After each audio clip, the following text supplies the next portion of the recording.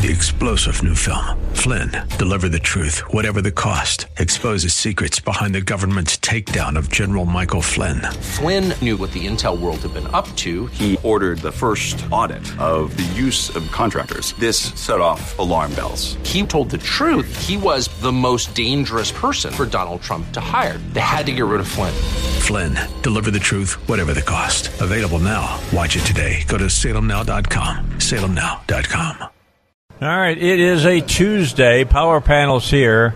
RD is on his way. Jan is on her way. Paul is here right now. And so am I. And it looks like, though we have not been given the exact word on it, that tomorrow will be the last day of the session. It might be. Who knows? That's what I'm hearing. It'll be interesting to see if they can actually make this sanctuary city bill get through. No, I think they can. I think, look, here's the key. The governor came out and met with Stubblefield, Gary Stubblefield, state senator, whose bill this is, and told him he couldn't go along with it as it was written, that he wanted a change made to it. Not changes, just a change. Let me again. Earlier in the day, Governor Asa Hutchinson, this is a story written by Jeannie Roberts, said that while he does not support sanctuary cities, he could not support SB 411 as it's written. The governor said he had discussed his concerns with Stubblefield. Quote, while generally supportive, I have requested an amendment that would include the requirement for probable cause before law enforcement can inquire about citizenship or immigration status, Hutchinson said in an email. Without this amendment, there is too much opportunity for racial profiling. Now, my question on this is real simple. I thought that profiling was against the law in the state of Arkansas for the police to stop you just for profiling.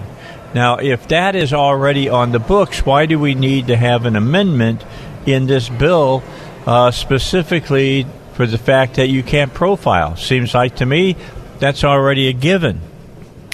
Yeah, so it's kind of interesting to require probable cause before asking questions, because generally speaking, you don't need probable cause just to simply ask questions. You need probable cause to do things that are intrusive. Yeah, but that's neither here nor there, Paul. What I'm saying is that it's against the law to profile people. And if it's against the law to profile, why do we have to have this overkill and put an amendment into this law that says that you can't profile? You already can't profile. We're not going to do that. I talked to State Representative Brant Smith on the way in here. By the way, this is Jan Morgan just calling in here. And he said that they're just going to bulldog through this, that you're right. It's already a law. You're not supposed to profile anyone, not any American citizens or anybody else. So there's no reason to add something like that when it's already a law. What do they even mean by profiling? Is it just profiling based on looks, or profiling based on actual? I don't know, because you know as well as I do that this is not a racial issue and it's not a partisan issue. It is a public safety issue, right. Well, and it's a financial issue because the financial burden of the illegal population that's coming in here in mass numbers is overwhelming. Now, Stubblefield told the committee yesterday that he was agreeable to Hutchinson's amendment. Quote, there seems to be a sentiment that because of this bill, somehow we hate people from other countries. Nothing could be further from the truth, said Stubblefield. We're all immigrants. You can go back far enough and we'll all show that we're immigrants. We want people to come to this country. We need these people. We also have a process by which people come here legally under our laws, and without those laws, we don't have a country, okay? And I agree with just everything that Gary Stubblefield just said, and I don't understand that you got the governor says, well, generally supportive. That right there should tip you some. Generally supportive. That means that he is not 100% in support of this bill, even if they put that amendment in. Well, can I just be honest here? Because if you remember, when I was on the campaign trail, I talked about the governor's position on sanctuary cities, and he is the one who pressured Senator Stubblefield several years ago into not putting that bill out there. Stubblefield wanted this pushed years ago. He did that to Smith, too. He got it, and then he also did it to Smith's bill, which would have prohibited sanctuary college campuses. Right. So, the bottom line is, why doesn't he just be honest with the people about where he stands on this issue? And I'll tell you why. It's because it's not popular with Republicans. And if you looked on my social media pages last night, there was a huge backlash of people who were just irate that we can't pass a bill that basically is in line with federal immigration law. I agree with that. And, by the way, if you can't support this bill, how do you support the president on the way he feels about illegal immigration? Right. That's true. Well, but the reason he supported the president is because he had a campaign to run and he needed an endorsement from the Trump. So that's why we offered Arkansas National Guardsmen to go down to the border and take care of the border and all that. But, now that that's over with, I think we're going to see some of the true colors. And what's going to be interesting is this bill, I am sure, now I was told that it's going to pass committee, and of course if it passes committee, it's going to pass the House floor. Oh, yeah. That's what I was told. So then it puts it on the governor's shoulders. So he's either going to have to sign it or not sign it. And Stubblefield told me that he ran this through the AG's office, and that the AG's office approved of this bill, that it's on solid legal ground. So there's no reason to not go ahead and go forward with this for the public safety and the financial security of our state. Okay, now, Paul, is Representative Spencer Hawk He's from Conway. Okay, is he the one that took David Meeks' place? Yes. He is. Yes, he is. He is against this piece of legislation. So I chatted with him a little bit today, or I texted him back and forth a little bit today, and I think he's less opposed to it now with the changes. Oh, because you brought it to everybody's attention that he was against it? No, I didn't. No, I did on my social media page. I put faces and their phone numbers and their email addresses. These are the people who let you down yesterday. These are the people who either conveniently left the room during the vote or did not show up for the committee meeting or voted present, and Spencer Hawks voted present. So, I'm sure he got a lot of feedback on that. Yeah, I'm looking over. We're trying to see who it is. You want to come sit with us and chat with us a little bit here, Representative? He's moving in. He's coming over. We got a chair for you. How are you today? Well, I guess under circumstances, I'm okay. Move up. Talk to us. What do you mean under the circumstances? Well, that meeting that occurred yesterday? Yes. It just so happened that we didn't know a whole lot about that until after it, got in place. And, I voted for this last time. Mm-hmm. I'll vote for it again today. But, guys, now I've been to the doctor, and I've been having a lot of blood work done, and I had to be there at 3 o'clock. Okay. I'm fixed to have a hip replacement. We need to tell folks who's talking, because we know who he is, but they don't. They just heard of John Rye, Representative Rye is here, and I had talked to Brant Smith, and he told me that you were out because of a medical appointment. That's right. But we'll be here today, and there's going to be a meeting after this one is over. So I can count. That's 10. Yeah. All right. We need one more then. Yeah. But I just thank you, sir. Know, we appreciate that. We're for this, and we've been for this all along. But certain circumstances took place yesterday, and guys, I really didn't know that we were going to have that meeting until later in the day. That's good. But you were the only one, I think, that was mentioned who actually had a legitimate excuse, because you did have a medical procedure and you had to go for testing. You've had this medical issue. But even if you weren't there still were plenty of Republicans there who should have voted. We missed it by one vote.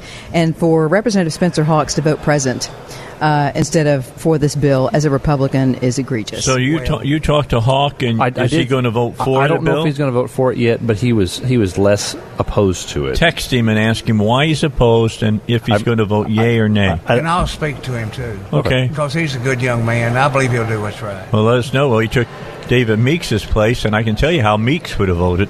Right. Oh, I know that. Well, guys, I'm going to get back in. All right, we'll let you go. A little bit more to do. It's good to see everyone. Good to see you, too. Thank you for stopping by and visiting with us. All right. We appreciate that. Thank you. Thank you. Yeah, I mean, when I heard that it was defeated, I got a hold of somebody. I'm not at liberty to tell you who I talked to, Jan probably knows who it was because I sent you the information that I had. Right. And the bottom line is that 3 people left that meeting. We had Representative Rye. He had a legitimate reason to leave the meeting. He's been limping around. You see him around the Capitol. Well, he's going to have knee replacement surgery. He was telling me, or hip or something. Yeah, he was telling me that I think it was his knee it's rubbing on bone, and so he's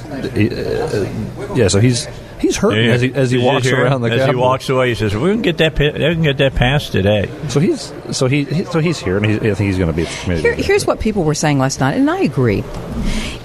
We pay these legislators to represent us. They only have to be here a few months out of the year, okay? And they are here as our voice. Each representative represents thousands and thousands of people in his or her respective district. So my problem is, as technologically advanced as we are today, there's no excuse for any legislator to not register a vote. We ought to initiate a way for all legislators to be able to vote on every issue, even if they are away from their desk. If they can vote in advance, or if they can vote by phone, by cell phone, by computer, whatever, so that the people in their district are represented. I think that's kind of a neat idea. How many days can you call in sick and not be here if this is your job? Here's what was sent to me yesterday after the vote. You had texted me and said that it had failed. Mm-hmm. I got a hold of somebody that said, to my knowledge, the governor didn't ask anyone to leave. Rye had a doctor's appointment. Cap was on the Senate side running a bill. Cap is not even on that committee. And Dalby was asked to come to the Speaker's office about something. What about Johnson? Where was Johnson? Where was Shepard? That's all I know. That's what they said. Well, Shepard's part of the committee? That's why it only takes 10 votes. And if Shepard's part of the committee, bottom line is that's, I had no reason to say this person wasn't right because of who it was that sent it to me. Mm-hmm. All right, that was sent. By the way, I asked off the record. What was that on? Senate Bill 411, prohibiting sanctuary cities. But here's the thing. This bill has been there for months. It's been there. If anybody had any problems with it, they should have brought it up before now. I don't disagree. They should have dealt with it. If the governor didn't like it, he should have talked about it. But we all know, and I'm not going to sit here and act like that all these people are innocent, because I have watched these people, and I'm talking about legislators, play political games by getting up and going to the restroom rather than having to vote on an issue that's controversial. Celeste Bedso did it. It happens all the time. If they don't want to be on the record as voting for something because they know their constituents aren't going to like the way they vote, and they're being pressured to vote a certain way that they know is not going to make their constituents happy, they'll either get up and go to the restroom, or suddenly they're not feeling well, or they got a phone call and got to step outside and take the call. The bottom line is, I think that every legislator should have to be a recorded vote on every issue, even in committees, so that every citizen can start lobbying their legislators if they're not handling it. Just like, good bills die in committee. This is a good bill, and it died in committee yesterday. And if it wasn't for Brant Smith and Stubblefield just bowing up and saying, no, we're going to run this one more time, where would we be today? Yeah, here's the key. Everybody says, why do we need this? Because there are no sanctuary cities in Arkansas. Let me just tell you this. Number one, if you're going to be a sanctuary city, you're not going to tell people about it because you know what's going to happen. You don't generally pass a bill. Okay. Actually, we already do have cities in Arkansas that have implemented sanctuary city programs. I know, but they haven't called themselves sanctuary. I don't care what you call it. You are what you are. I'm on your side here, all right? I understand that, but that's one of the arguments that they're using is to saying, well, nobody says they're a sanctuary city. Look, Little Rock in the last 2 years has spent $180,000 on ID for illegal immigrants. Seems like that may not be a sanctuary city, but it's a definite program for a sanctuary city. And also, aid and comfort. Also, I talked to a member of the state police, said they were trying to help Little Rock crack down on their crime because they knew that they were moving up way high on the crime levels as far as the national. So the state police in the last few years have been working hand in hand with Little Rock to try to solve that problem. But Little Rock has quit pressing, illegal immigrants and other things hard enough to where the state police says, well, if you're not going to enforce the laws that are in place, we're not going to help you anymore. So this is a guy that's inside the state police on the ground. Another part of this is that they're not helping ICE if they show up. All right, they're not supporting our immigration policies. Now, if you're not supporting the immigration if you're not with us, you're against us. Yeah, that's exactly what it comes down to. What he was saying, and what I've heard from other people, is they've pulled somebody over, even in the county, and there's illegal people in the car that don't have papers, and they're obviously illegal. Then they're just letting them go and not. They've been doing that for years. I hate to tell you that. Yeah. But here's the thing. Once that bill passed yesterday, a statement was made to a city councilman in Little Rock that we would like, and this is from a city board member in another city, the cities of Conway and Fayetteville were interested in getting the Little Rock program. So, and I'm surprised at how many people, when I posted about this program that was going on in Little Rock, how many people in this state didn't know. I was not aware that was happening. And Dave, I stay on top of stuff, but I did not know that we were giving illegals valid IDs, photo IDs. And what can you do with that besides access social programs? I've been screaming about this for 2 years. Can these people get... Not yet. I would like to FOI this list of people that we've given IDs to, and I would also like to put that up against the voter registration rolls and see if any of these people have actually voted in past elections. You do that, and we'll talk about it. I'll guarantee you that. I was hoping maybe you would pick that up. I could do that as well. I guarantee you yes. one thing, they're getting a lot of subsidies. Now, here's the bottom line. Bottom line, I've been talking about this for a long time. Yeah, I know, Dave. I have been screaming about this. I even asked, when I have JR on, I've questioned him about where the governor is on this. Mm-hmm. He does not stand for sanctuary cities. Problem is, I'm thinking with ASA what it means, if you've never said we want to be a sanctuary city, then you're not a sanctuary city no matter what you may be doing. Non-controversial, out of sight, out of mind. Don't say or do anything that can be used against you later. Don't take a stand, and if you don't take a stand, if you step in it and it smells like crap, it probably is. Well, we know the truth. The reason he's staying away from it is because, that's the same as supporting it. It's just like Jen's saying, if you're not in that room and you don't vote for a bill, that is a vote against the bill, because the bill has to have so many votes to carry. That's exactly right. So if you go to the bathroom, if you get lost on the way to get a bag of potato chips, or if you get a phone call that tells you to go for a walk, that is a vote against the bill. And it's the same thing when the governor says that he won't support a bill that eliminates sanctuary cities in Arkansas or prohibits them in the future, which there will be, then that means he supports it. We've got sanctuary cities, except in name. Hey, right. Is that like Obamacare? Were there not two people who are illegal immigrants? Were there not two people that actually admitted they were illegals who testified in against this bill the other day in committee? I was told. I didn't get to watch the whole video, but I tell you, you talk about renaming things. Our Republicans are good at that. We have Obamacare in Arkansas. We still have Medicaid expansion. It was called private option when Obamacare ordained it. Then we changed it to Arkansas Works. I call it Arkansas Why Work. We're going to buy your insurance anyway. But we have Obamacare in Arkansas, and we still have the math system, and we still have the education system that we had when the Democrats are in charge. The only thing is we've changed the names of everything.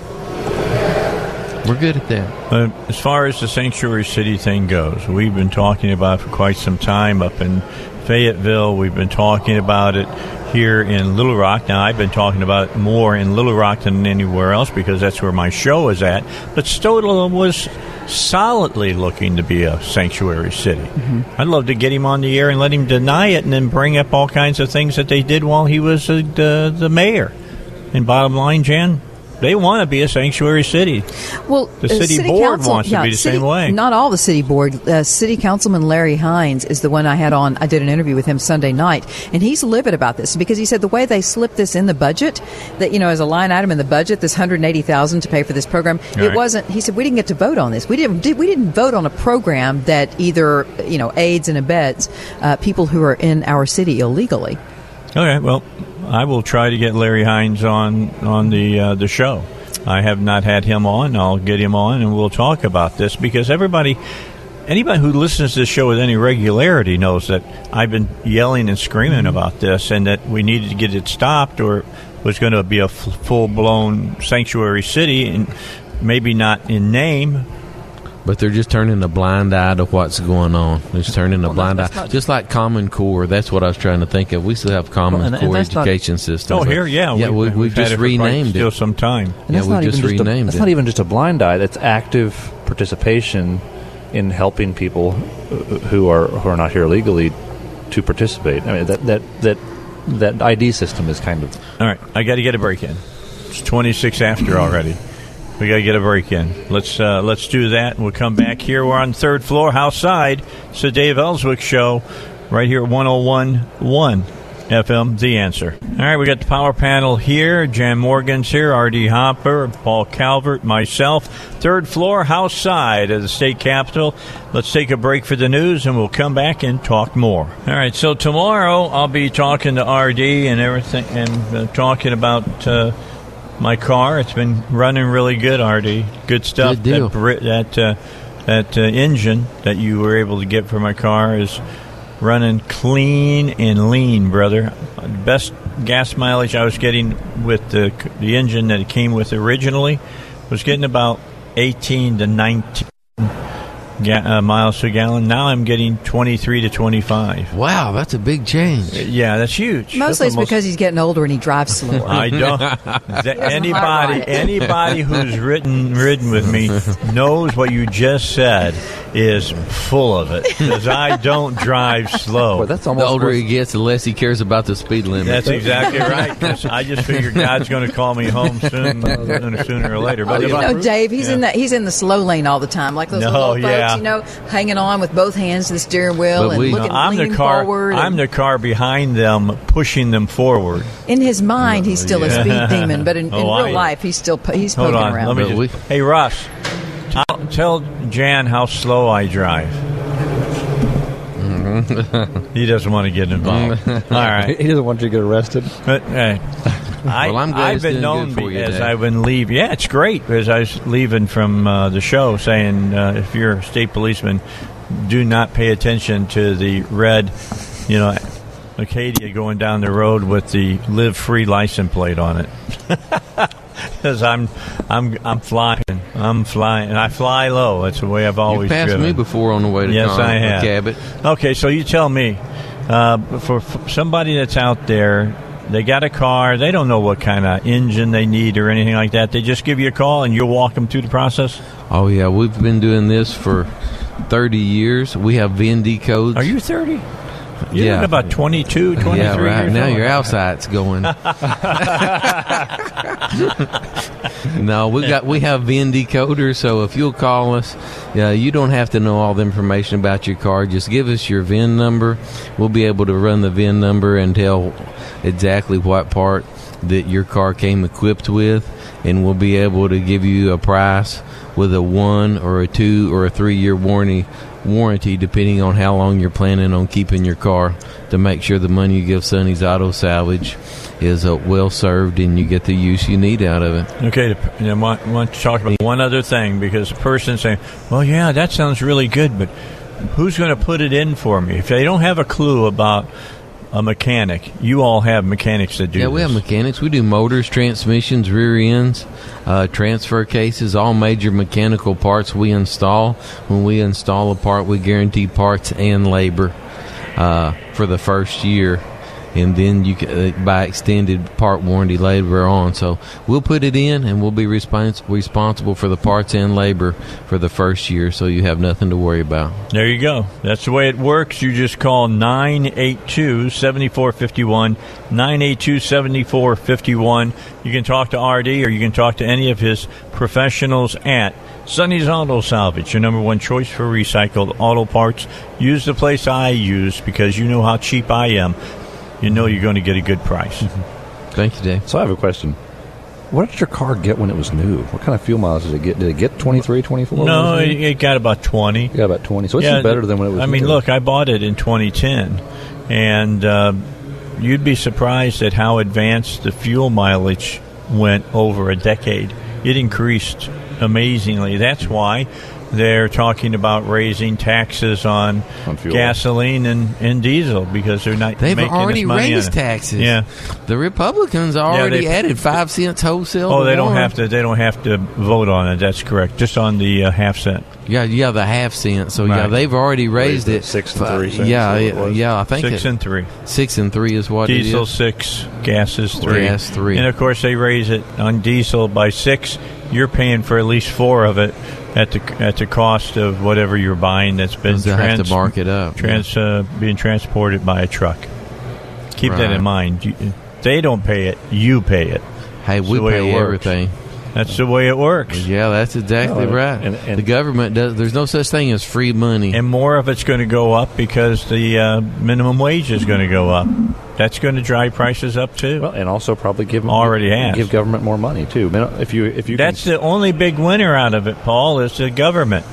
They get more sales tax. Push people into a higher Here's tax what the bracket. people are saying. Y'all want to hear what I love? The greatest thing about Facebook, and even though Facebook and I, it's like a love-hate relationship, but the greatest thing about Facebook is it gives us a way to instantly connect with people, not only from all over our state, but from all over America.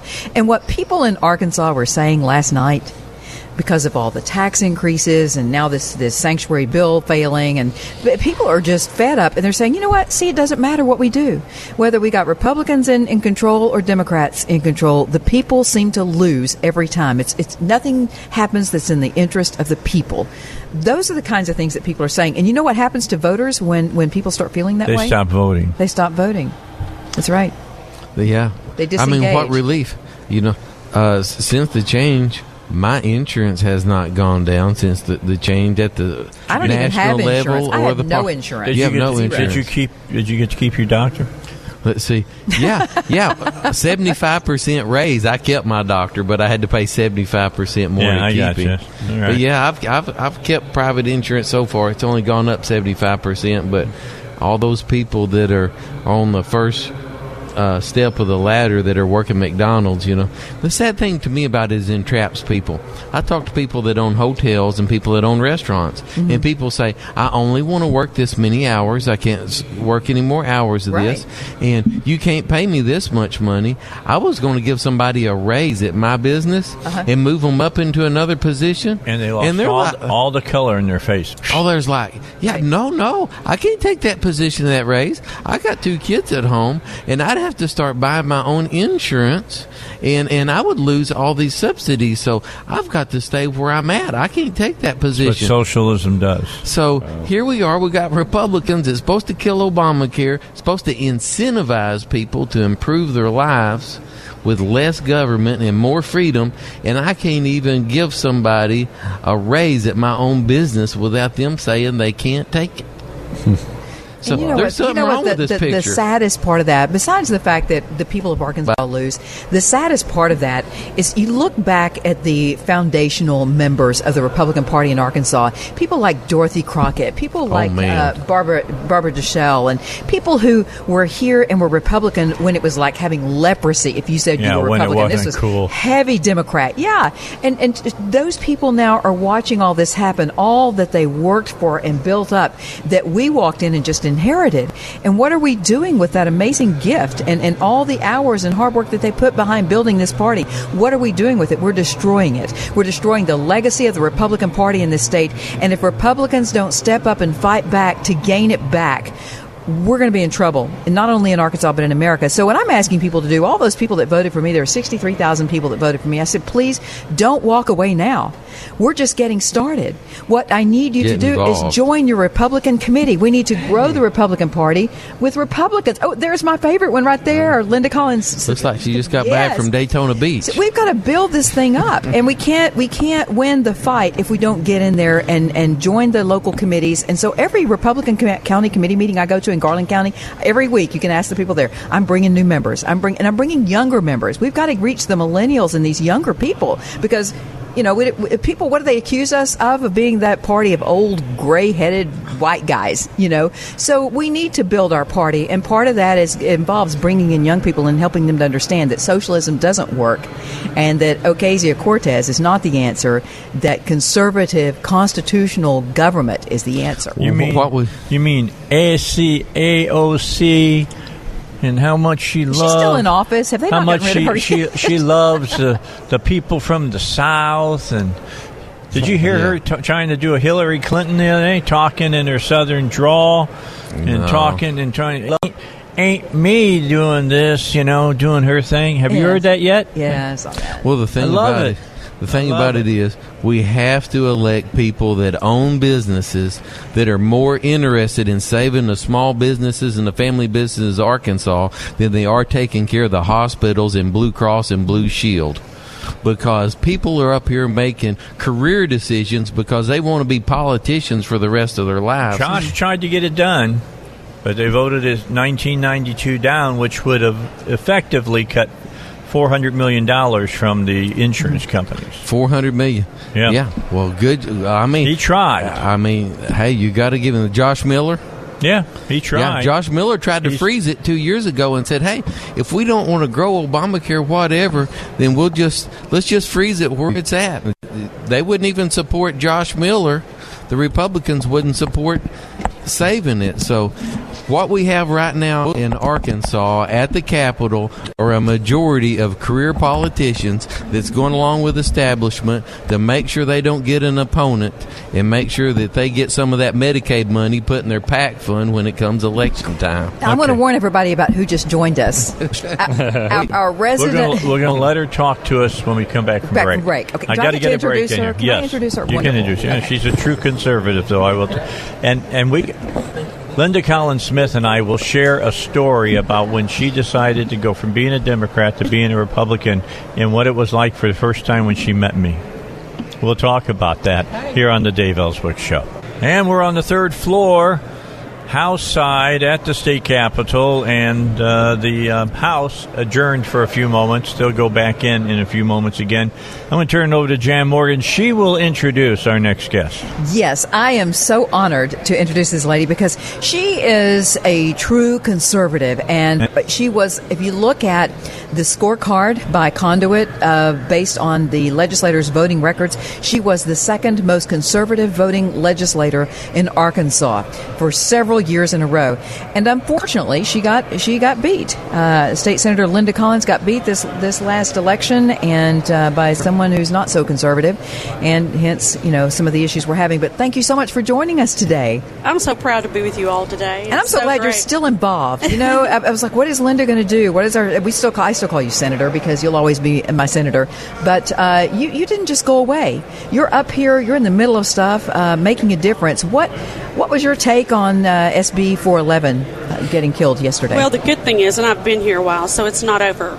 And I think that's the key. Today that'll be heard 20 minutes after recess, and they've actually adjourned for the day. And so I just want to make sure that everyone that knows they can attend the city, county, local meeting in the House, please join us.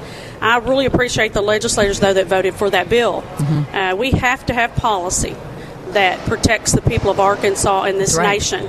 And Arkansas wants that.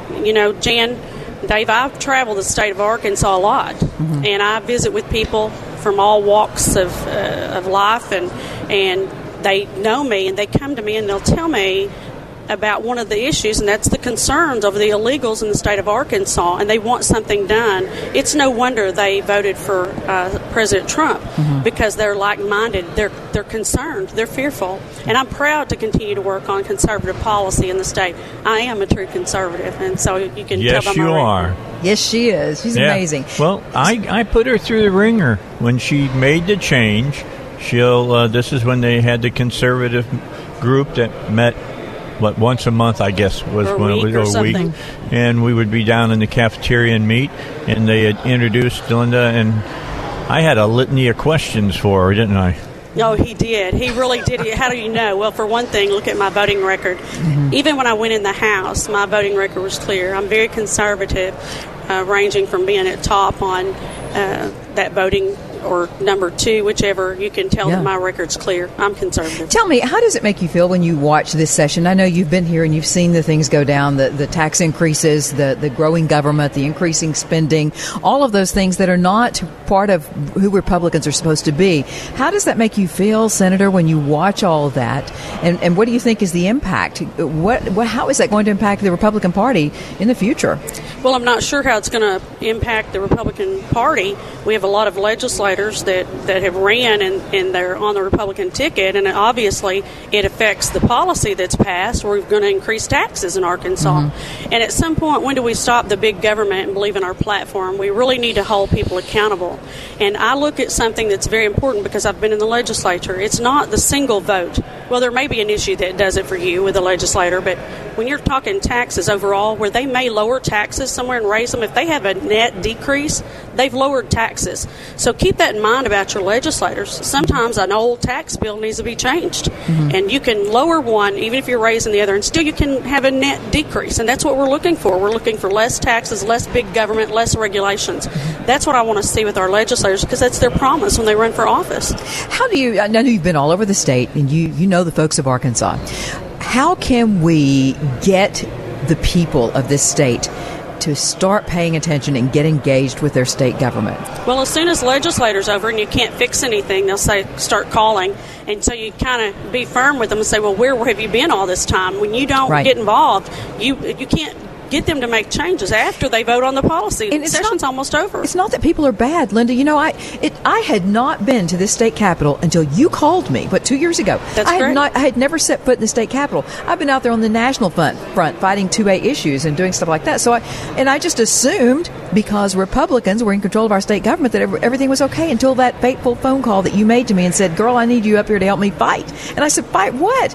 We got Republicans have control. We got it made in Arkansas. And you said, just get down here. That's exactly right. And I'll tell you, that's the way it has to happen. Something has to affect someone, either their pocketbook or their rights, that it touches them. Whatever that reason is, when it's bad enough, they'll finally get involved. I encourage everyone to be as vocal as the liberals are, to speak up and to be bold. You do not have to be mean and ugly, but you have to speak up and you have to be active. They do not stay closed-mouthed, and you have to remember that. They voice their concerns and their opinion. We have to do the same, and so I encourage them to. And if there's another question, I'll answer, but I'm going to go sit in on this before 11, and I'm going to try to... You go ahead and do that, and then you come up and talk to us. We need you to testify for it. I would like to. Okay, I'm going to see your help over there. Thank you, guys. Head to Big Mac. We'll see you later. Bless. All right. Can we call it Winthrop Rockefeller now? They named the Big Mac building Winthrop Rockefeller after Winthrop Rockefeller? That's what I heard. Is that right? They've named the Big Mac building after Winthrop Rockefeller. Really? I don't know. Wow. Yeah, where is it? I thought I saw that in the paper. That's good. It's a good thing that they did that. I'm happy. Okay. Boy, I tell you the what. The Senate yesterday approved legislation to name the state's 501 building, that's Big Mac, east of the state capitol in Little Rock, the Winthrop Rockefeller building. So they're all on their way over to Winrock. How's that? That's great. There you go. He loved this state. He did. He came all the way from New York to come to this state. And the rest of his son loved this state too. Yeah. So his family were like, "What on earth do you see in Arkansas?" Right. If you go up there to the mountain to where they've got their cattle ranch at, it's beautiful. You know, I want to ask you, Dave, as a media person, you've been in the media for decades, longer than some people have been alive. That's true. So, I don't know if you saw any today of President Trump visiting with the president of Egypt, I believe is who he was with. But the press came in, and the press was going to do a quick conversation with the president, ask a few questions. But they were so horrendously rude and disrespectful to our president, yelling and screaming at him. I mean, isn't there supposed to be some level of decorum? I don't care how you feel about somebody. I'm still as angry as I get at Governor Hutchinson. If I have to address him as a media person, I'm going to still address him in a respectful manner. But these people were just yelling and screaming the president's name out. And here we have an international guest, sitting beside him. And I'm thinking, wow, this looks really bad for our country. Yeah, well, it's gotten worse, but it was bad all the way back to the 70s. Well, at least the press people used to raise their hands to be called on. But that's not what they were doing today. Sometimes. I mean, we all remember, Donaldson and others that were always yelling. I mean, Donaldson was always screaming at the president as he was walking away, trying to get that last question in. Sam was always doing that. And I don't remember people treating President Obama that way. I don't remember the Well, that's because you've been called a racist if you didn't go okay. over. So it's about skin overboard. color. Oh, okay. Yeah. Well, you need to excuse talk me. about policy, not the person. Well, absolutely. You don't need to attack the person. Right. It's the policy. It's If the policies. we may disagree with your beliefs, or some people that believe that the government should be the source of the solution of all problems in society. And as soon as we fund them enough and give them enough money, and bring in insurance companies to work with us or whatever, that they'll solve all of our problems. If you believe that, then that's fine. I don't care. Well, the politics of destruction really started during the Clinton administration. So Is can, that right? seriously, yes. Attacking people. can we tell people what, out of this session, there are some things that the people are going to see in the months ahead, in the next election. We need to probably let people know what's going to be on that ballot. As a result of what's happened here, for example, a gas tax, and some other things. Did the term limits, Senator Clark's term limits pass? That is going. That's That not really will go term to limits. the people as well. Is it? Yeah, I mean, well, it is, but it isn't. It's It sort reduces of. term limits down to 12 years, from what I understand. And That's then Senator if you Clark's sit out, if you sit particular out bill. 4 years, and you can come back. And so, So you have to take a 4-year break. right, you can kind of be a lifetime politician, but you can't do it consecutively. That is sorry. And so That is sorry. it's a little different than what we have right now. I think it's 16 years. But what happens if We the got highway funding bill fails? What if the people of this state understand the magnitude of the impact of that Then there'll tax be increase? a special session.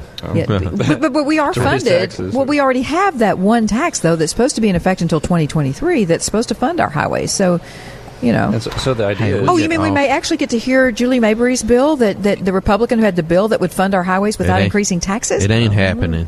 We had that all the way back in 2013. But Dan, you got to understand, the Republicans don't want to give up that money and spend it on highways. They want to raise money. We're going to hold that thought till we come back.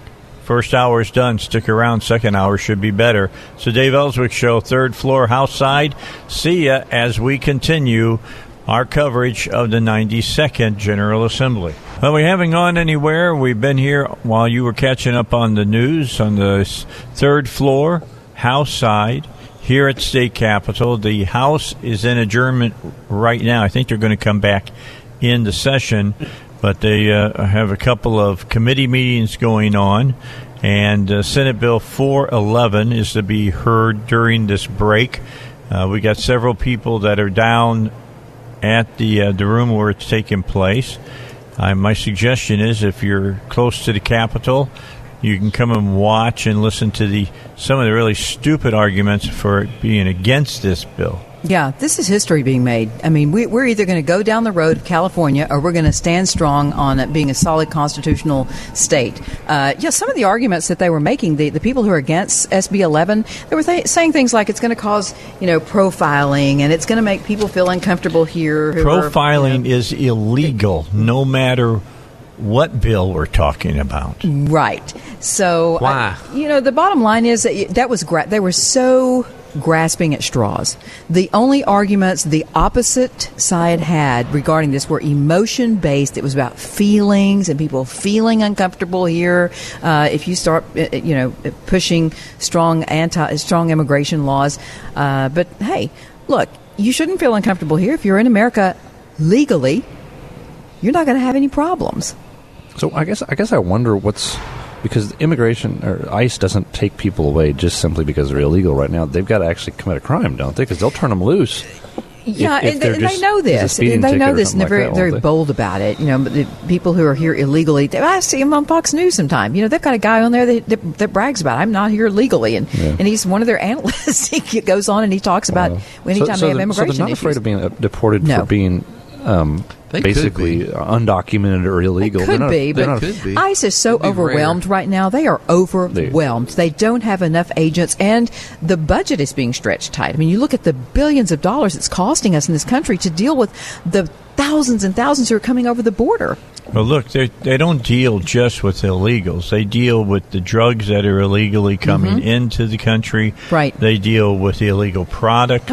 Well, I'm so anxious. If I would love to be in the committee room right now, because right now, this moment, while we're talking about this, they are discussing SB 411, and it's going to decide whether or not Arkansas is going to be at the state lines. Okay, it was State Representative Carol Dalby Republican of Texarkana, told State Senator Stubblefield she was concerned that a portion of the bill that makes the state attorney general a fact finder would be unconstitutional and conflict with the powers of the office. Here's what it requires. SB 411 requires that the attorney general... So is that why she walked out of the meeting? I guess. It requires that the attorney general investigate and produce an opinion when an allegation is made that a city is offering sanctuary to someone unlawfully in the country. If the city is found to be in violation, then it would be ineligible to receive state discretionary funds or grants, says Dalby, quote, maybe there's a better mechanism for complaints to be heard. I don't understand what's the problem with that. I can kind of see where she's coming from, but I think she's misguided on some levels. You think? Let me just kind of explain. So I think generally speaking, the Attorney General is not in a position to judge cases. She's not there, or he's not there. In this case, she is not there to find people innocent or guilty. But we're not talking about people being accused of criminal activity. We're talking about this a government policy, a state policy, a city policy, and the Attorney General is put in a position of determining whether or not bureaucratic funds are going to be sent to them. Basically, well, it's very clear. Extra cash. If you're in violation of federal immigration laws, right, and then if you're aiding and abetting illegals by giving them valid IDs, that's pretty dang clear cut to me. Well, and so that's the thing is that generally speaking, it would be you would go to court over things like that. But in the case of dealing with bureaucratic issues, those don't go to court. It is an executive branch decision. What would happen? One of the arguments from the other side was, this will create lawsuits. People are going to sue. Well, anything can create lawsuits. So we're not going to pass a bill because we might get sued? No. Come on. Yeah, that's for sure. I'll go back to what I said when we were on break. What? If your decisions in life are going to be made according to if you get sued or not, instead of what's right and what's wrong, you have no business in any place of leadership. And you know what I tell people? Stay in bed. Well, see, here's the thing about Carol Dalby. Let me just say this, and I hope she shows up today to talk about this, but I'm not going to hold my breath. Here she says she had a problem with the bill. Well, she was one of the Republicans who left the room rather than staying there and vote. A Republican? She's a Republican from who left the room. Now, this is the same Republican. She's chair of the Judiciary. Yeah, she left the room. Now, this is the same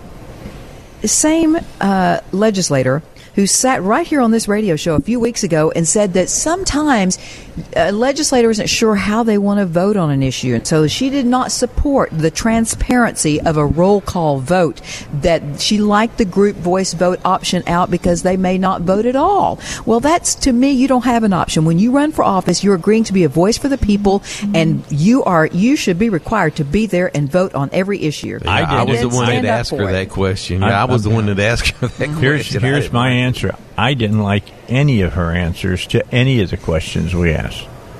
Well, no, I didn't either, but I was being nice because it's your show. Well, I'm always respectful. Doesn't mean that I agree with what they're saying to us. The reason I'm respectfully aggressive too. I can be respectfully say, "Excuse me," but so you're saying you don't support transparency in government? Is that what you're saying? What would happen to us? I could have said that if there was a wanted criminal in our area. Mm-hmm. And the police and everybody was looking for him because he'd breaking the law, and we just took him into our house and hid him for maybe a couple of months and fed him and took care of him and said, those bad guys out there, they shouldn't be after you or anything. You're not a Betty. Huh? Yeah. So what would happen to me if I did that for a while? If you took him in and hid him, that would probably be a little different. If you just simply turned him loose, that would be. I'm talking about hiding him from the police and then taking care of him so the police can't catch him. That's a criminal action. You might go to jail. I understand why liberals, why the far left. Just join up with Catholic Charities, no problem. There you go. Oh, is that right? I understand why the far left has the compassionate attitude. They want to bring in all of these refugees. They want to bring in all of these illegals and help them out. I understand why they do that because they don't know what they don't know. All right, but what I don't understand is the Republicans who stand up and fall into this emotion-based arguments and fall into the trap of, we need to, vote for it or vote against it because, people might get their feelings hurt. We don't need to turn people away and blah, blah, blah, blah. Well, what it is every Republican politician that I know most of them have a consultant. And the consultant that helps get them elected, talks to them about decisions that they're going to make. And these decisions, a lot of Republicans are elected with like 50-50 Democrats and Republicans voting for them. Oh, is that why I didn't win? Because I didn't have a consultant and a strategist to tell me what to wear and how to act and what to say. And hey, do y'all remember A Miracle on 34th Street? Yes. The judge is supposed to rule if there's a Santa Claus or not. And he's looking at the law and says, you know what?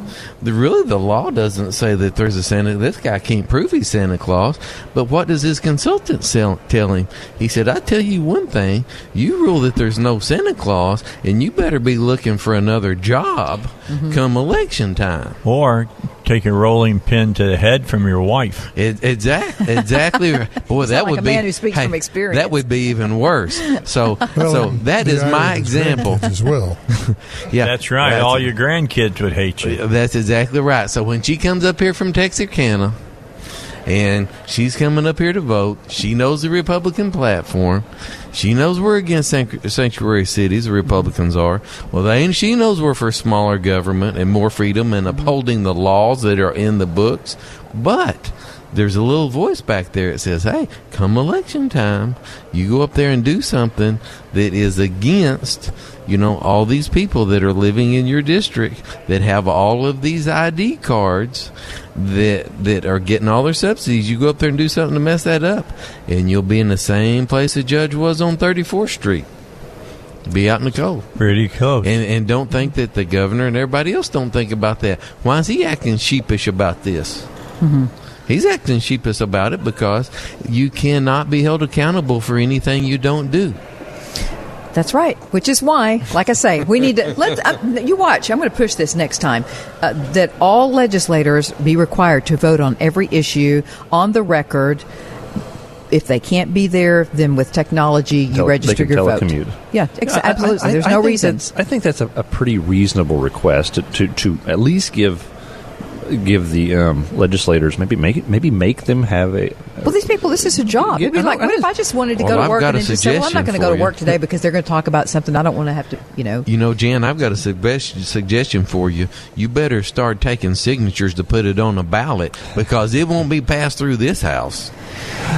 Yeah, just like they were anxious to do something about extending the limits so you could be a lifetime politician, but they weren't anxious to do a recall, because that's the one thing that I ask. Can we please have a recall option for the voters of this state so that when legislators run on one platform, but then they get in and start legislating like they're Democrats instead of Republicans, that we have the ability to recall them. Right now in Arkansas, we don't have that option, and a lot of people in this state don't realize it.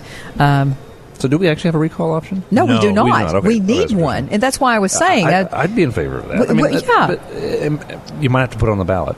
You might have to put it on the ballot from you do have to put it on the ballot. That's you have exactly what she's saying. But a legislator has to get it on the ballot. Well, you could actually do it through initiative if you wanted to. It'd be a lot of work. You'd have to get. But I pay these legislators to do this. Why can't we just let them do it? We pay them to come up here and represent us. Are you gonna? They're going to shorten their terms. Foxes. They're going to shorten their terms. They're going to cut their pay. Yeah, they're going to shorten their terms. They're going to cut their pay. Yeah, and by the way, they're going to make sure everybody in the state knows how they voted on every single bill. And wasn't it Senator Trent Gardner that wanted to have a legislative session every year? Right now in Arkansas, we have them, every other year. So he wanted to do them every year. Yeah, we changed that. We changed that just a few years ago. Yeah, but have a financial time. I'd rather they go back, just be bicameral and come here every 2 years and do all of it. I'd like it every 5 years, and then we don't have to, because every time they come, we get less freedom and more government. Yeah. Less freedom, more government. Every session, higher taxes. Yes. Yep. So, let's do it every year. Let's raise our taxes, have less freedom, and increase government. Let's do it every year. It's fun. You watch. You mark my word, folks. Just you can say, on this date, Jan Morgan said this. The next, not 2020, but the next governor's election will be the year of an independent. It will be the year of independence, because what we're doing to this party, we are destroying the Republican Party.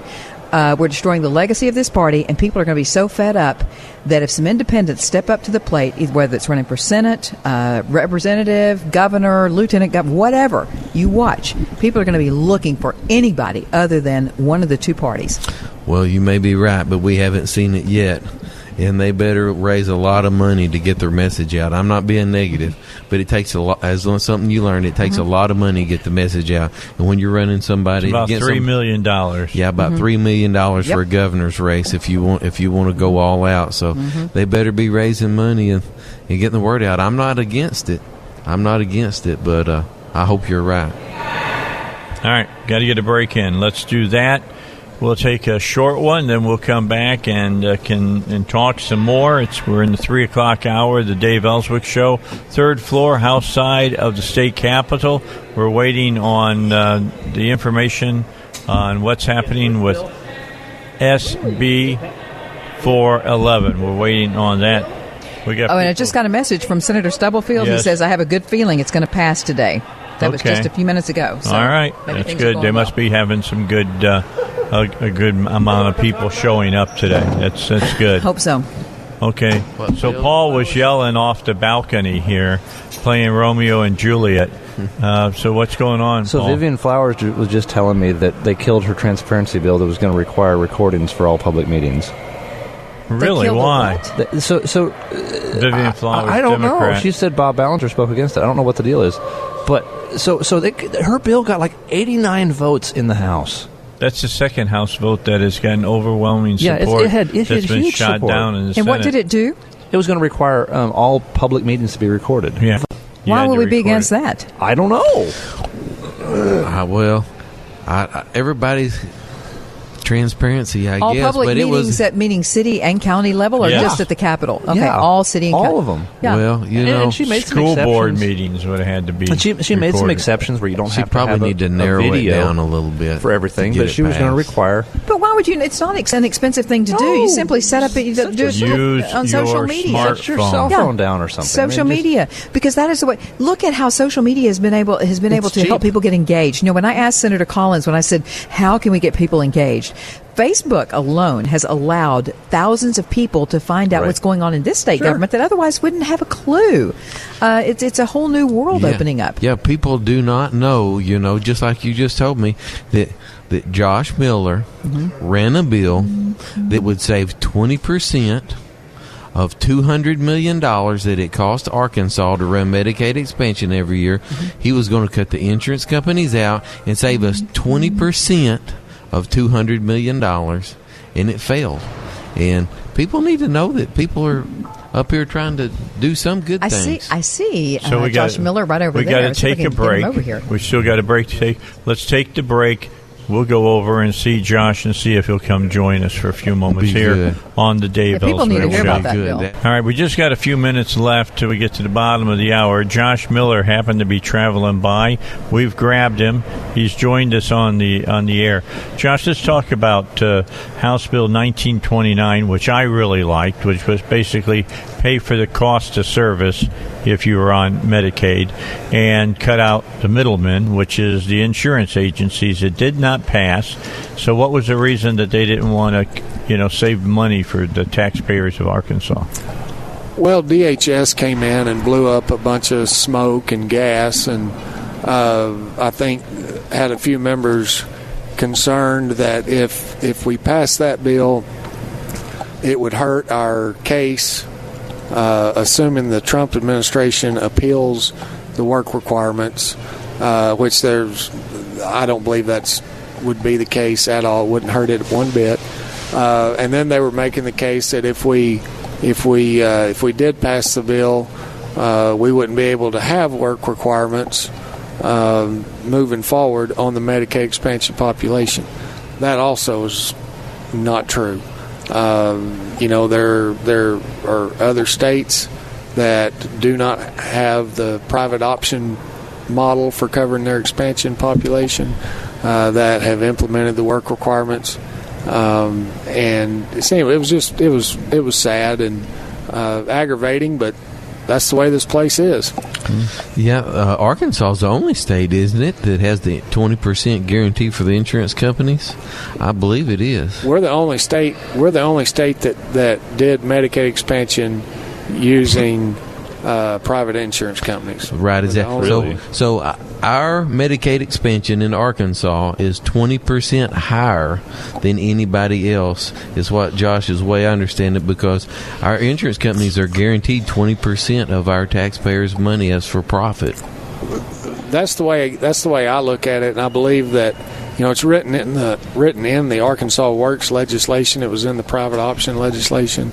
It says that the insurance companies must maintain an 80% medical loss ratio. Well, and here's the deal: some insurance companies can come in and say, "Oh, well, we're spending 90% of the money you give us on medical loss." But we as the state, we as the legislature, we don't have any way of knowing that because we can't audit them. We don't know. Honestly, we don't know that they're even spending 80. So when they count that, is part of that the administrative costs as well? All right, can you stay for just a little bit? Yes. All right, we're going to take a break. We got to get the news in. Then you guys can ask some more questions when we come back. We got to get our break because it is a hard break. That means the news guy is waiting in his booth, and ready to give them the news. So let's give you the news, then we'll come back. Josh Miller is our guest, state representative. He'll talk more with us in just a moment. All right, back with you here on the third floor, house side of the state capitol. Josh Miller is with us, and I'm trying to check in on what's going on at the House Committee today in MAC Room B for SB 411. I've just brought up Kenny Wallace's website, so I'm checking. Is he running it live? Usually doing a live feed? Yeah, so we can find out what's going on. I was told by someone who's in the room that there are a couple of people, Republican side, who are arguing that this is going to cost money to implement. That's, it's like straining on gnats but swallowing camels here. We're looking for any and every excuse. They're grabbing at any excuse we possibly can find to try to nail this bill to the wall so it doesn't pass. Money's not a problem for this group. If you got a good cause, we can raise the money. Yeah, money's not a problem around here. Money, why did we just pass a $400 million gas tax? Why start worrying about money at this point? Josh, back to your bill, 1929. When I was running for Senate, that was the one thing that I opposed, was trying to keep people hostage in the position they were in and have them not being able to improve their lives, to lose their benefits. But when I would run into a Democrat, so a Democrat would say, "Boy, I'm not going to vote for you. You're against Obamacare." And I'd say, "I bet me and you could agree on one thing." I said, "What's that?" And they said, "Why should the insurance company make 25% between the taxpayers and the people receiving care?" And 100% of the time, that Democrat would say they shouldn't. The insurance companies should not be getting 20 to 25% of our tax money. We should pay it direct to the people that are giving them the service. I never had one. Doesn't that sound like common sense? I think so. And that's usually the problem with stuff down here. If it makes too much sense, it's got to be bad. And we don't need to do it. We need to drop it like a wet newspaper. But, that bill was, the conversation's got to be had, and hopefully at least, the House Bill 1929 will at least get the conversation started moving forward, even though, it's probably going to be 2 years before we can do anything about it again. And we will have wasted another $1 billion just on profit for the insurance companies, not taking care of one sick person. And that's sad and aggravating. And it's not an accident either. No, absolutely not. It's not an accident. People have gotten jobs and so forth out of this whole deal. When I came in 2013 and the private option idea was hatched, and I tried to remain open-minded about it and listen to it, and but at the end of the day, it was still doing Medicaid expansion, which I'd said I would oppose, and I did. And you did vote against. I did vote against it. I've been one of the most adamant And you're still here. The thing about Representative Miller, for those that don't know Josh is, once again, I like to look at the voting record scorecard, because rather than listening to politicians and how they say they are and how they say they represent, if you look at their voting scorecard, that tells you who they really are. And Josh Miller is one of the most conservative voters. He's right up there in the top 10 with a conservative voting record. And even though you've bowed up against I call them counterfeit Republicans, rhinos, you're still here, and you're one of the few that have been able to outlast. Our two most conservative state senators were pushed out this last election because they dared to bow up and stand firm like you did against Obamacare for Arkansas. How is it that you've managed to hang on? I don't know. I do, because the people of Heber Springs love you. Well, that's the district you represent. I am very fortunate to represent a great district that has been very gracious to me since 2012, and it makes doing this job very easy because I represent a district that, for the most part, thinks like I do, and I don't stay in Little Rock. I go home every day, and I'm there and work there and see people, and I hope that I've got a pretty decent feel for how most of the folks in my district operate, and most of them really don't care about Republican, Democrat, Independent, whatever. They just think, hey, if it makes sense, let's do it. Right. And they see our government doing a lot of stuff that makes absolutely no sense. And what's sad is that Little Rock and the Capitol here has become a mini-me of what's going on in Washington, D.C. Yep. Right. And, my advice to folks as they come in the legislature is, you know what, remember who you work for. You don't work for anybody down here. There's nobody down here hardly that can vote for you. And just represent your district. Now that means that there's going to be times that there's folks. I have a lot of respect for people who represent their district, and their district is completely different than mine, and I respect them for that. They're doing their job, right. And if we had more of that, I think that we would be there would be a lot more common sense type ideals being put forth, and we would. We'd get more done. We'd be here less. Even the Democrats and the Republicans could vote together sometimes if something just made common sense and save the taxpayers money, because it's not Democrat and Republican. It's doing what's best for the state of Arkansas. Yeah, but common sense is such a subjective thing now. I mean, Moms Demand Action thinks common sense is eliminate guns. So how do you find common ground there? Common sense gun control. That's their phrase. And yet, you look at real statistics. I think it's consistent with a lot of the ideas that there's a problem, so we need government to take away people's liberty. Where's the hard push for greater accountability for bad people? How about, rather than making it a subjective thing and saying let's just all get together and vote common sense, how about we just all get together and vote on the Constitution and the Bill of Rights? If every single thing that comes before the legislature, if it increases taxes, increases spending, if it flies away, it flies in the face of the Constitution and Bill of Rights, then we shouldn't do it. Well, the thing is, but people are cowards. So many people are terrified of liberty and justice. One of the problems is I think it's not entirely unjustified, because we have a justice system that is highly dysfunctional. I would take dangerous liberty over secure slavery any day. Too, but a lot of people are too cowardly to accept that. They will. They just need to grow a set. When did Americans get so soft? My gosh, I don't know, but the fact is that Americans have gotten terribly soft, and they are perfectly willing to sacrifice my liberty along with theirs, because they're cowards. Well, there are a lot of people out here who aren't going to sacrifice, let me tell you. But there's a lot of them that are willing to, and they vote. And they vote for a bunch of people that are willing to sacrifice your liberty and my liberty and their own liberty, because they're too afraid of liberty. And those of us who won't sacrifice liberty for the sake of security are not reproducing, because we're saying, man, this is not an America that I want children and generate. So we're not producing, and those other people are. So that's why we are where we are now. And they're aborting hordes of their own children. But at the end of the day, we need to actually probably be pushing for greater accountability. The solution to people committing murder, death penalty. It needs to be pushed hard.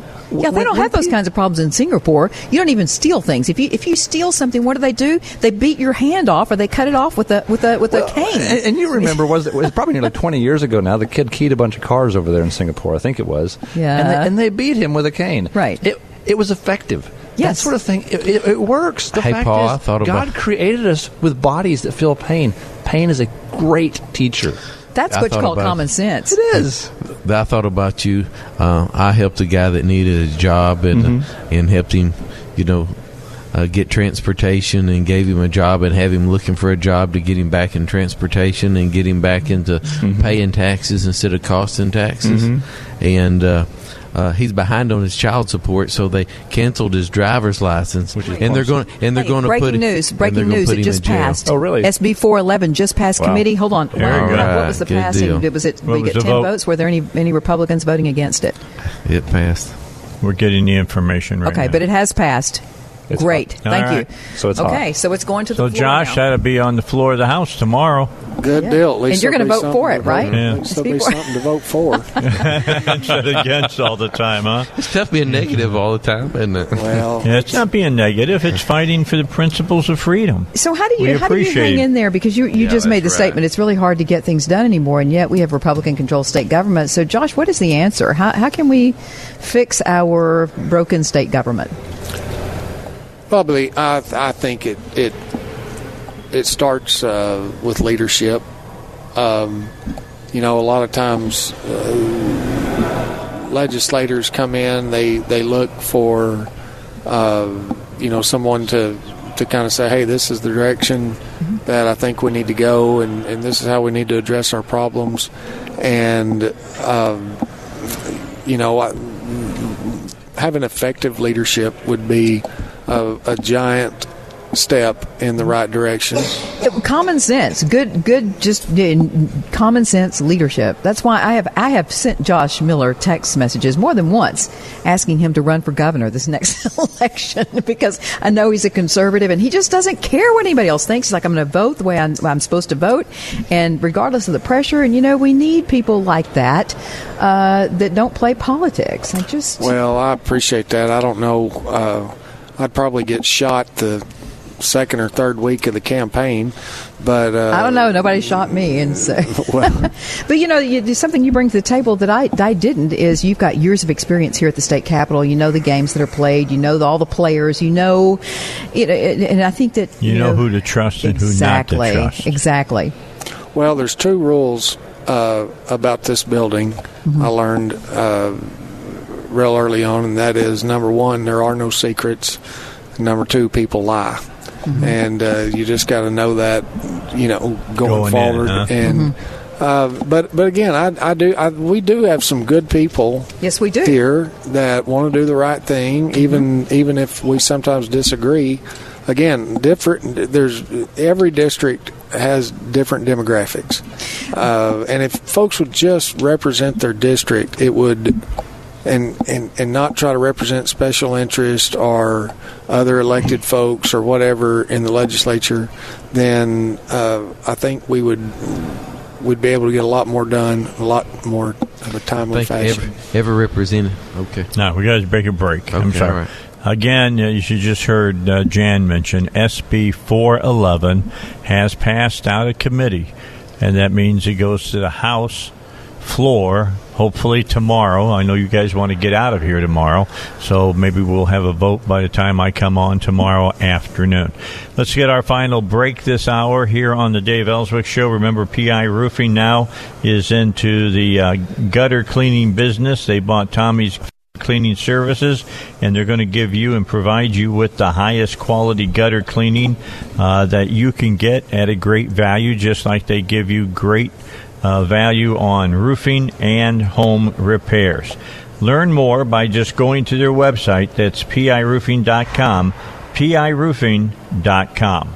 All right, again, if you missed, as we're going into break, we have the information now that SB 411 has passed. That is the Sanctuary Cities Act that they are looking at that would make sanctuary cities illegal in the state of Arkansas, and it's something that has to be moved on as you watch, cities like Little Rock and others talk about how they want to make it easy for illegals to live here in our state. Before we get back to talking with RD and talking with Paul, talking with Jan, let me remind you that insurance agent Dwayne Smith has his own insurance agency now, the Dwayne Smith Insurance Agency. It is all state driven.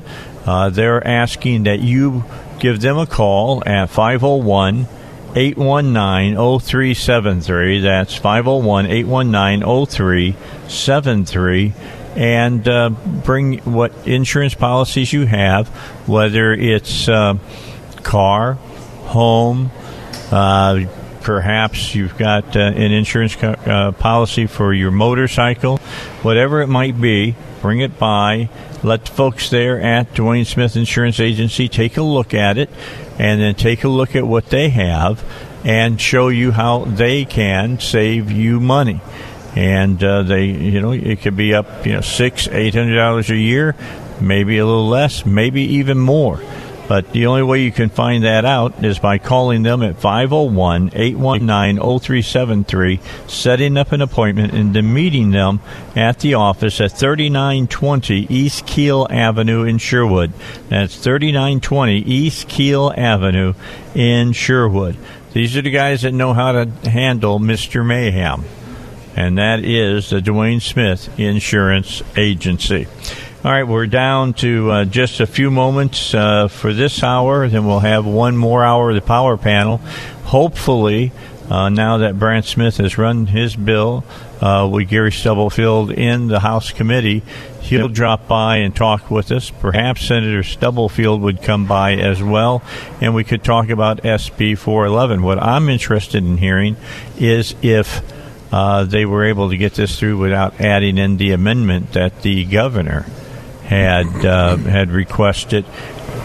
Stubblefield seemed like he was okay with putting it in there, but before they started the meeting, what I've kind of understood is that they had decided they weren't going to add more rhetoric, and they were just going to get in there and push on through. Well, one of the problems with adding something is that you have to send it back to the Senate if they amend it at all, and so if they could do it without amending it, well, that's good. And that'll give the governor another shot at you. Well, there's not time to pass it if you send it back. It kills it this session. Not necessarily. So I was talking to Stephen Meeks about that. He seemed to think that it is actually possible to do because they can streamline and speed things up and suspend the rules and break the rules. And he didn't say break the rules, but I added that part. That's what suspending is. Well, it says there are no rules. Well, in my humble opinion, I was homeschooled. I didn't know you had any opinions that were humble. Well, I'm impressed. Well, I'm with you. I don't know about that, but anyway. Go ahead. So, in my humble opinion, they're breaking the rules all the time in this Capitol because they don't follow some of the constitutional requirements, especially one of them. But and so they do streamline things and they'll speed things up, especially toward the end of the session. Sometimes they can really make a bill go fast. Well, yeah, because SB 411 yesterday evening was dead, and I was told there's no way this is dead. It's not coming back in it. But they managed to do it. That doesn't take any special rule stretches, if you will, to bring one back up in committee like that. But it takes cooperation if the committee is to make them meet after they've adjourned for the day. That's to get everybody there. Now that's Cozart's committee, isn't it? I don't know I can look that up quick. I'm pretty sure that's Cozart's committee. So I don't know what it takes. They may have already been planning to meet again today. Anyway, so it might not have actually been a problem. Yeah, because if they were supposed to meet again today, then all the sponsor has to do is request to the chairman. So Lanny Fight is the chair. Oh, Lanny Fight. Yeah. Okay, well that's good. So, Lanny stood up and let him run it again. He said he was for the bill. So there was another concur in Senate amendment. So there was at least one other bill that needed to be concurred on, and so maybe they kind of needed to meet just for that bill. I don't know. So sometimes it may have been that they were going to meet anyway. I was told that several of the legislators who got phone calls last night, they were kind of inundated. They wanted to meet. They wanted to get this One done. of them was not Hawk, and I would suggest anyone who lives in Conway. He's going to have a primary opponent. Yeah, call and tell him you're not happy that he... Now, I'm assuming because he said he was going to vote against it when we asked him. Well, he voted no. He voted present yesterday. He's the reason it failed. He and Dalby. So we'll see what happens as far as that's concerned. President is no. Because we don't have the... What now? President is no. Okay, yeah, against. yeah. President is against. If you don't vote yes, you're voting no. It's a non-vote, right. and non-votes count as no's in a... when you need an X amount of number. When you're counting the votes, non-votes count as no's. But so I don't know. We haven't seen the actual numbers yet today from this committee, so things could have changed some. And somebody's bringing that to us, so we should have it shortly. Yeah, so we'll have it. The Representative Rye stopped by and talked to us, and he told us that he was a yes, firm. But he was yes. But he was missing. He voted for it 2 years ago. But he was missing yesterday, so he didn't have an opportunity. Yeah, he had a doctor's appointment. Yeah, so he's going to have a hip And if replacement. you remember 2 years ago, the establishment up here was saying this is a solution looking for a problem. Yeah, because that's what they said 2 years ago. Yeah, well, that was the same excuse that the ago. governor used, though, for not signing the bill that passed the House and the Senate that prohibited Sharia law and any other foreign law in our courtrooms across Arkansas. And he said, well, we don't have we've not seen Sharia law in any of our courtrooms. And my position on that was, do you get a flu shot before you get the flu or after you get the flu? Good leadership is prohibiting, getting out in front of an issue before it becomes a problem, because once it becomes a problem, it's a lot harder to deal with than if you nip it in the bud at the outset. Yeah, the bottom line is you get the flu shot before because there's a chance that you might get the flu. Well, there's a chance that Sharia law could show up because some people have, well, and not only that, but we've had the start of it in some areas here in Arkansas, but there was not enough money for them to keep going. Right. Well, the reason that became an a memo to all states suggesting that they pass legislation prohibiting foreign law. They didn't specify Sharia, they just said foreign law. And the fact that we even have to do that is ridiculous because we live by constitutional law. We're a constitutional country, but this National Security Policy Center put this out there because there were already 50 court cases where judges in American courtrooms had allowed Sharia law to trump constitutional law in cases involving Muslims. And that's unacceptable. Those judges should be disbarred. Well, there's a lot of Don't you as a judge take an oath to uphold the Constitution? Well, they'll say that they are upholding the Constitution because they're all about freedom of religion. Yeah, we just need one world order is what we need. We just need one set of laws for everybody, and it'll be a happy place. 15 seconds. They've got a different version of the Constitution, Jan. The courts have their own version of the Constitution that they make up. It's called stare decisis. It's precedent that they uphold as if it's law. Tradition. All right. A break, and then we're back with more on the Dave Elswick Show, third floor, house side, as we continue to keep in touch with what's going on here at the 92nd General Assembly. They're winding it down, but lots of stuff is happening. Stay with us. All right, back with you, third floor, house side in the Capitol, the Dave Elswick Show. And I'm going to let Jan be my Johnny Pardo. Okay. From now on. She gets to introduce everybody on my show now. Right, Come on down. I'm so excited to introduce this guy. You know how sometimes in a legislative session there's one person that just stands out for being a bulldog, okay? And in this case, if you'll remember, constitutional carry passed because why? Because State Representative Brant Smith had the guts to stand up there and push that. And guess what? Now we don't have to worry about sanctuary cities in Arkansas. And why? Because Senator Gary Stubblefield started it. But when it failed, Representative Brant Smith stepped up to the plate and pushed it through today. Don't get ahead of yourself. You got to go to the full House now. Yeah, but it's going to pass, right? It's on its way. Yeah. It's on its way. So this was a battle, though, today, getting it back to the table at this last minute. Because, tomorrow the session ends, right? I hope so. So how was it? Because I was told last night, this is done. It's toast. Forget it. There's no way this can happen. But then no way became, wait, there's a possible way. And then you brought it to the table. How did you do that? Well, there was a lot of texting to my phone last night. And I was just kind of worn out. So I told my wife, I said, let's drown our sorrows in beef and go eat a big steak. And that's what we did. And so when I got back to the apartment, I started looking, and people were telling me, hey, you could have that bill extracted out of the committee. There's ways to do it and bring it right to the floor.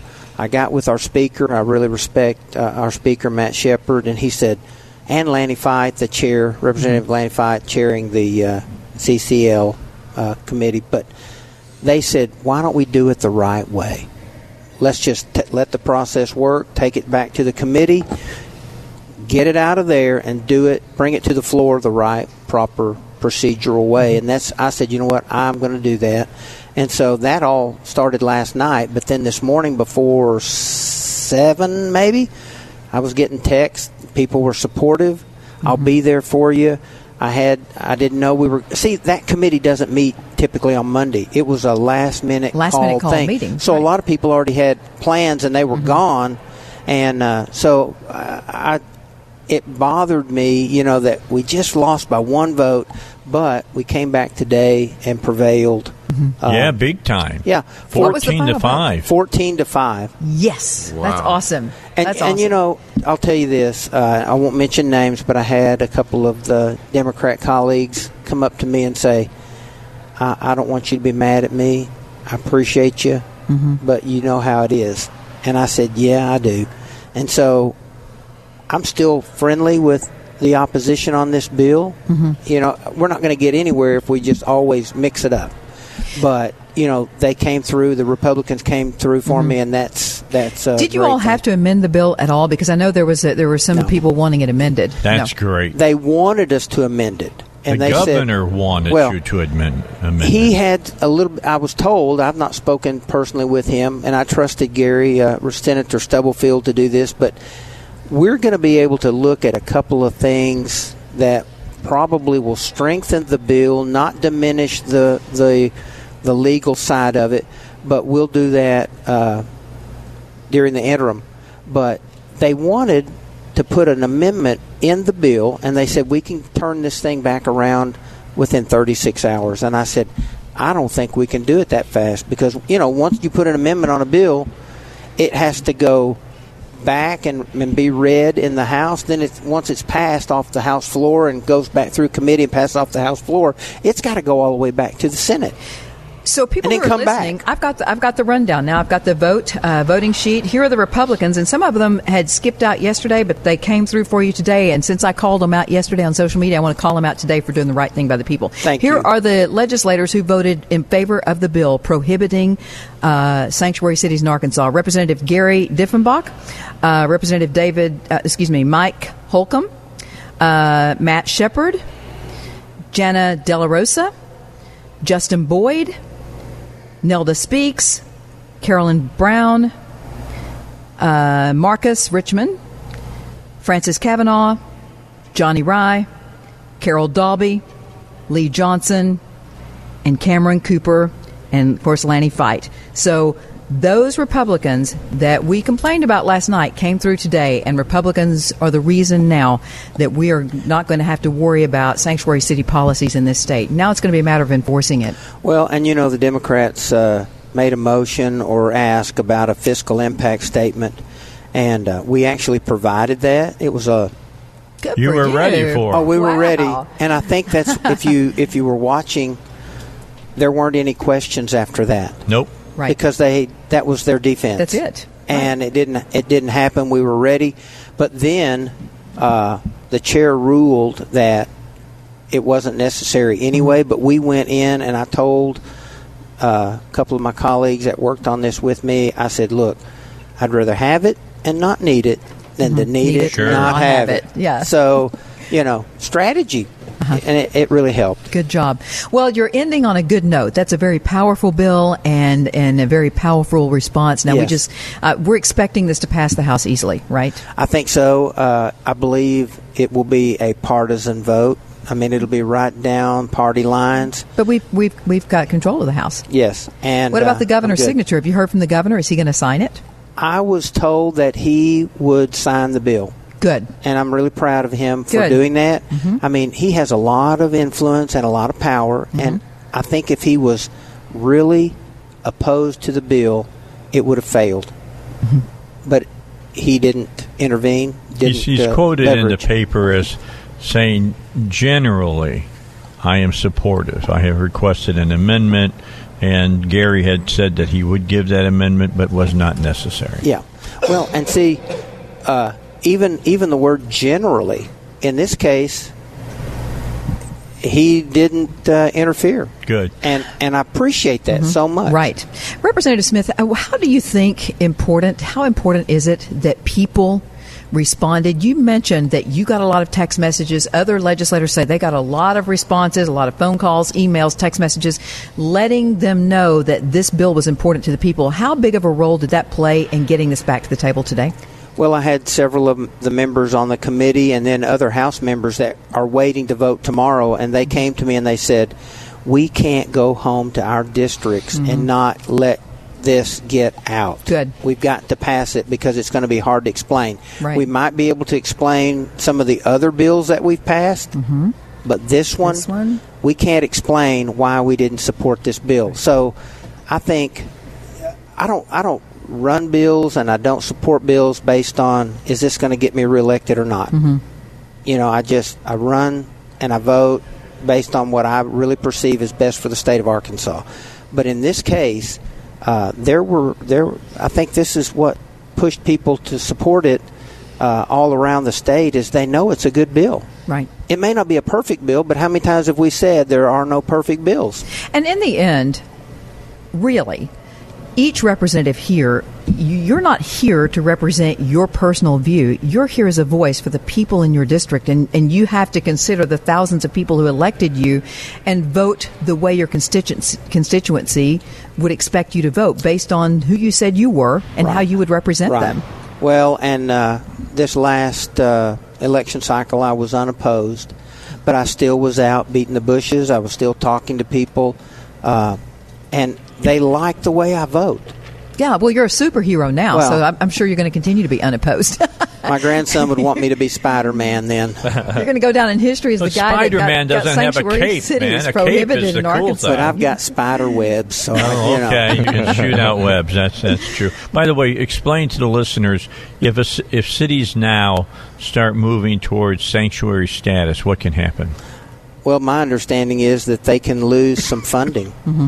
So that's why the fiscal impact statement is actually zero, because the state, it's not going to cost the state anything. We may actually save money because we're going to withhold funding.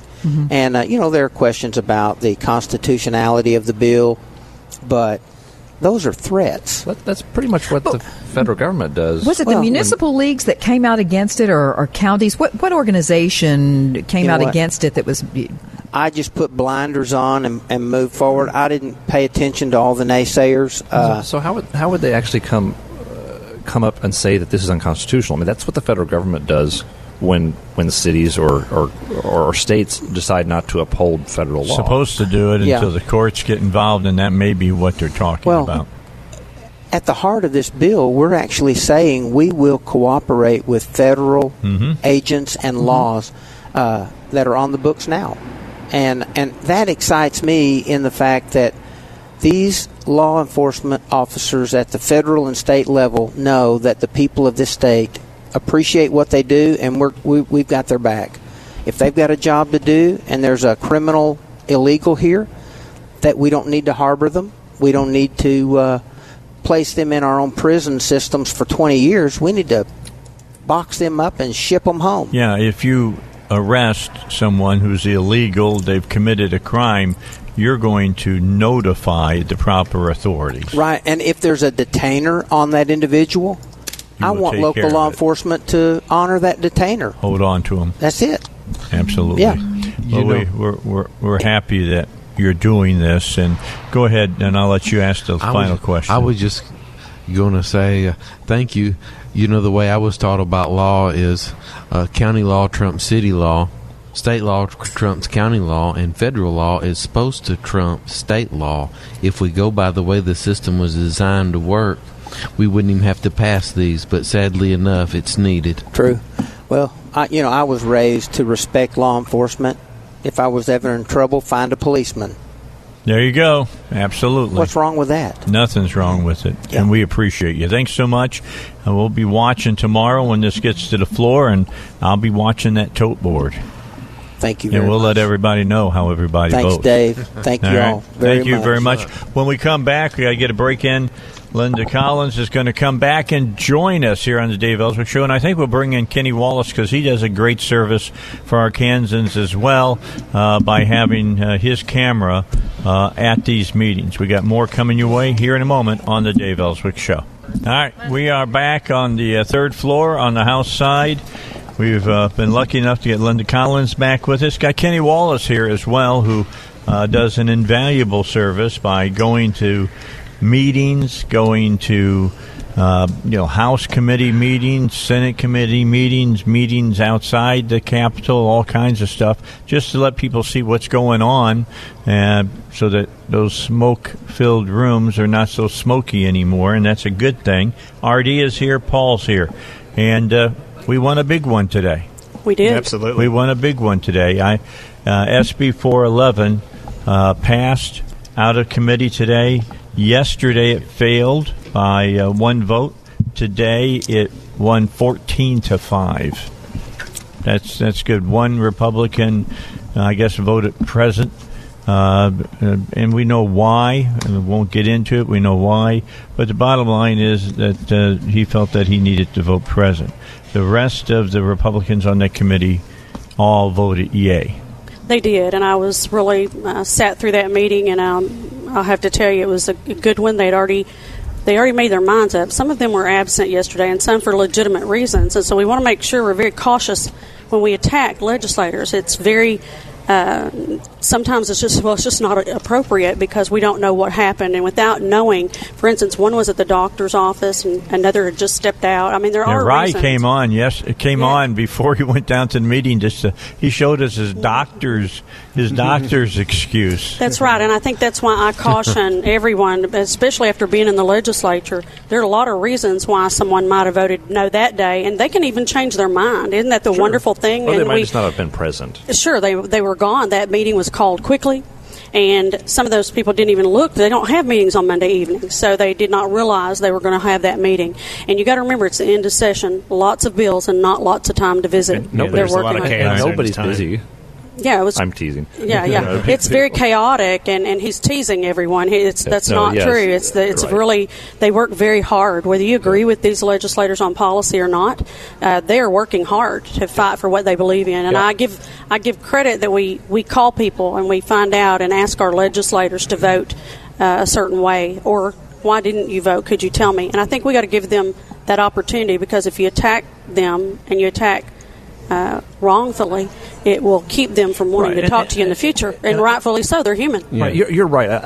I don't want to take away from these legislators. I disagree with a lot of what people do down here, but the fact is, a lot of these people, they really do put on a lot of hours during the session, especially. And so on top of what else they have to deal with. Right. And That's right. And some of them have businesses of their own that they still have to try to keep from going under during the session. And so there's the fact is that a lot of these people down here, they really do put in a lot of hours. Well, and I was one of those legislators. I tried to read my bills. I mean, I would fall asleep at 2 a.m. by the time the session's over, because there's more bills on the calendar. And I want to say too, Kenny presented a bill today for someone by the name, or a conversation. He had a statement he made for Catherine Hall. Catherine was an angel mom. All of you are familiar now with angel moms or angel families, yes. Dave. Yep. And he spoke for her in her absence, because the time kept moving on when it was going to be presented. Yeah, she tried to fly in to speak on this, and because of the scheduling issues, she wasn't able to speak on her own story. And then, of course, debate was limited to 5 minutes, so the original letter I had from her, I had to cut short. She's a great lady. But basically, in 2016, her daughter, Haley King, was riding with another person. She was, I think, 18. I think the driver was the same age. And she was killed by Sergio Rodriguez going 71 in the 35 zone, who never stopped. She died. The driver of the scooter lost the legs. He was released on bond after 2 hours. I think he's eligible for parole, I think 2021, and he's supposed to be deported.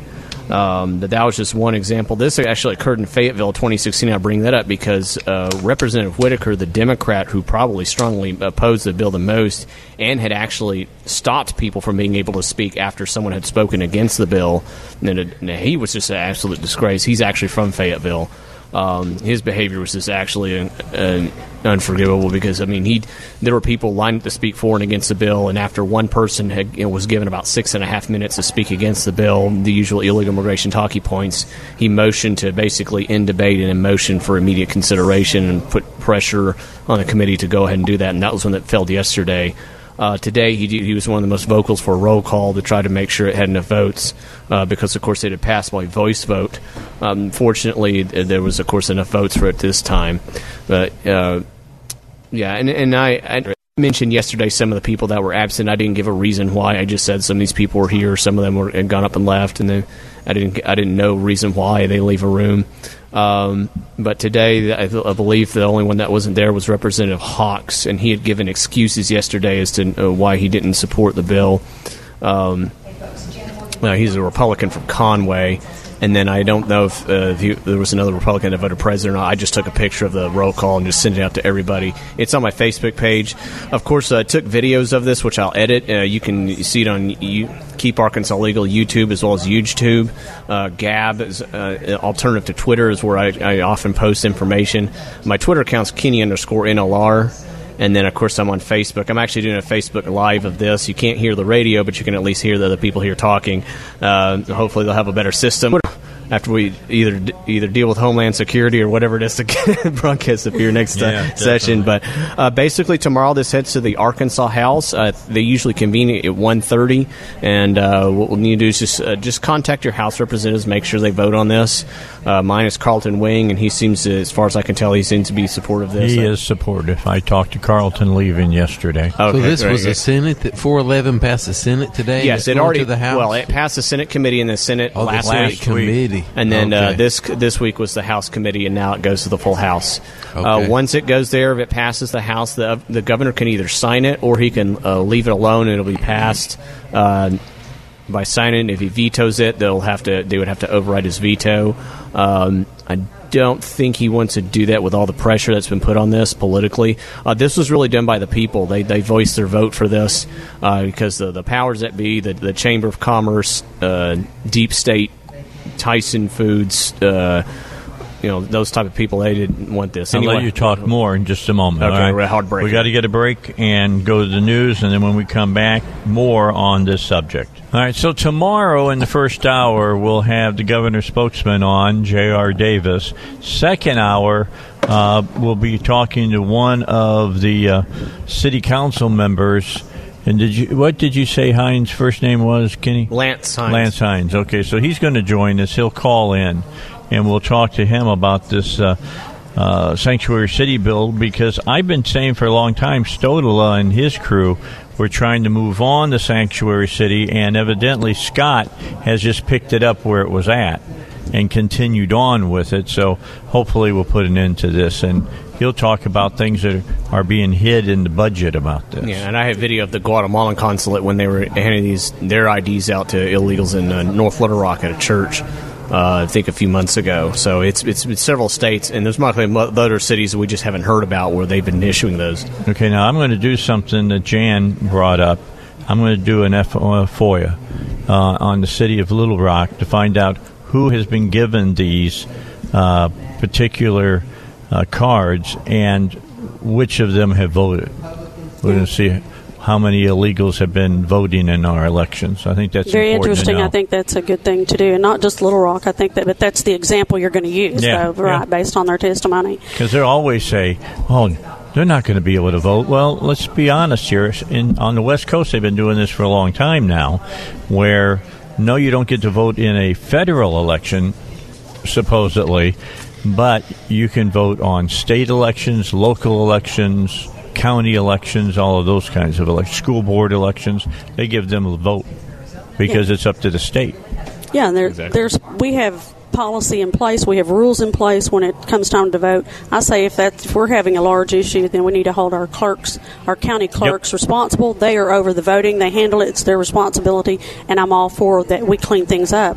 I want my vote to count, and I don't want some illegal taking my vote away from me. No, whatever I get, I'll turn it over to John Thurston. Very good. Yeah, I'll be giving it to him. It's up to him to keep elections the way they're supposed to be here in the state of Arkansas. We got the right guy in that job. Yep. Yes, he is the right he's a man. great guy. That's wonderful. And, on policy of this piece of legislation in the fall of last year, of Judiciary as chair, we brought in Catherine Hall that Kenny spoke for today here in the House Committee at City County Local. And because we found out a lot of information, there's no standard way that you handle illegals across from city to city, town, county to county. And we asked all of the right people. We called across the state, and nothing's the same. And so the only people that arrested the same statewide was the state troopers. And they hand their statewide, though. So This is important that this policy be passed. You can't enforce state and federal laws if from town to town they're all different. And so we have to be able to make sure that we're uniform across the state and we know how to handle those arrests and to keep the people safe of Arkansas. We have a huge illegal, alien issue here. And we can make sure that our elected in those cities are upholding the law instead of breaking it by harboring illegals. And I think that's a very important thing to keep in mind. We don't want to harbor illegals. Yeah, I agree with you wholeheartedly. And it's been an issue that has been hidden from the people. And the elected officials have done that willingly. Exactly. Kenny, along with that. Along with the bureaucracy, one of the things they mentioned yesterday is they claim that illegal aliens don't collect, I think it was Medicare, Medicaid, or medical benefits, and unfortunately I didn't get the chance to because they kind of narrowed it down to the bill. But what illegals do is they either get a fake Social Security number or a tax ID number, or a bureaucrat basically looks the other way. And one example of that, in 2011, the IRS sent a total of $46 million in refunds to unauthorized workers at one address in Atlanta, Georgia. This was done by the Treasury Inspector General, and this is basically 23,994 tax payouts, so those are the refunds. And of course, what they do is often they say, "Well, illegals pay taxes and they don't get benefits." That is absolute lies. Well, they school. Yeah, and exactly. That's another thing I wanted to bring up. When they bragged about passing in-state tuition for illegals here, one of the things they claimed is that we invested our money in it. They claimed that Arkansans invested money into these kids. Well, they weren't supposed. That's not an investment. Our tax funds were stolen and illegally sent to pay for children. Exactly right. Of illegal aliens who people shouldn't be here. It's a theft-funded welfare program that's being given to people who. It's a bad program anyway, but then give it to people who are here illegally it's just kind of a double slap in the face. And what about housing? How many of you know that they stay? You can drive by sometimes, and someone says that's racial profiling. But if you happen to know that they are not here legally, you can. We have to ask if low rent housing, is it offered to illegals? That's right. Subsidized because that's what I'm saying. I believe that it may be, and I would like to know the answer to that, because you know that there's people receiving benefits from here. It wouldn't be so positive for them to come here. Why would they come here and not want to be Americans and pay their share of taxes? Exactly. And that's what bothers me, I think, more than anything, is that we want to make sure that the people of Arkansas and the people of America are taken care of with our tax dollars first. Exactly. When another thing brought up again with the in-state tuition for illegals bill, is a few of them that were speaking for it were asked, "Have you made an effort to become naturalized or legalized?" And some of them admitted that they didn't. Fortunately, thanks to pressure, what a big surprise! Yeah, thanks to activists like us, we are at least able to amend that bill to at least not allow illegal aliens. DACA it will be given in-state tuition, so we have to hope that on the federal court level that DACA is eventually thrown out for being unconstitutional. Yeah, because DACA students, DACA people, if you will, are still here illegally. They're not legally. It's only an reinterpretation of the Supreme Court. Same thing with anchor babies and all other things. And I know people in the state of Arkansas that have come to this country and have come to this state and wanted to be citizens and done it the right way. Right. I know a Russian person. I know several families from Vietnam, families from Korea. They came here. They wanted to assimilate.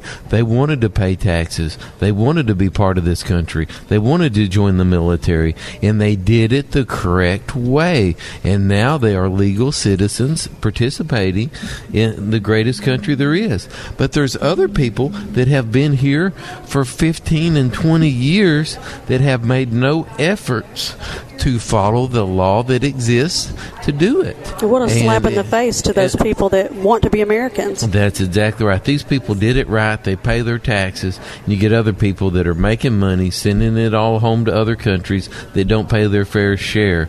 And it's not right. You won't go to another country and them allow you to do that. No. That will not happen there. And I know some people from Afghanistan that moved here about 50 years ago, and it was great before they fled for their lives, by the way, because it was taken over by the Taliban back then.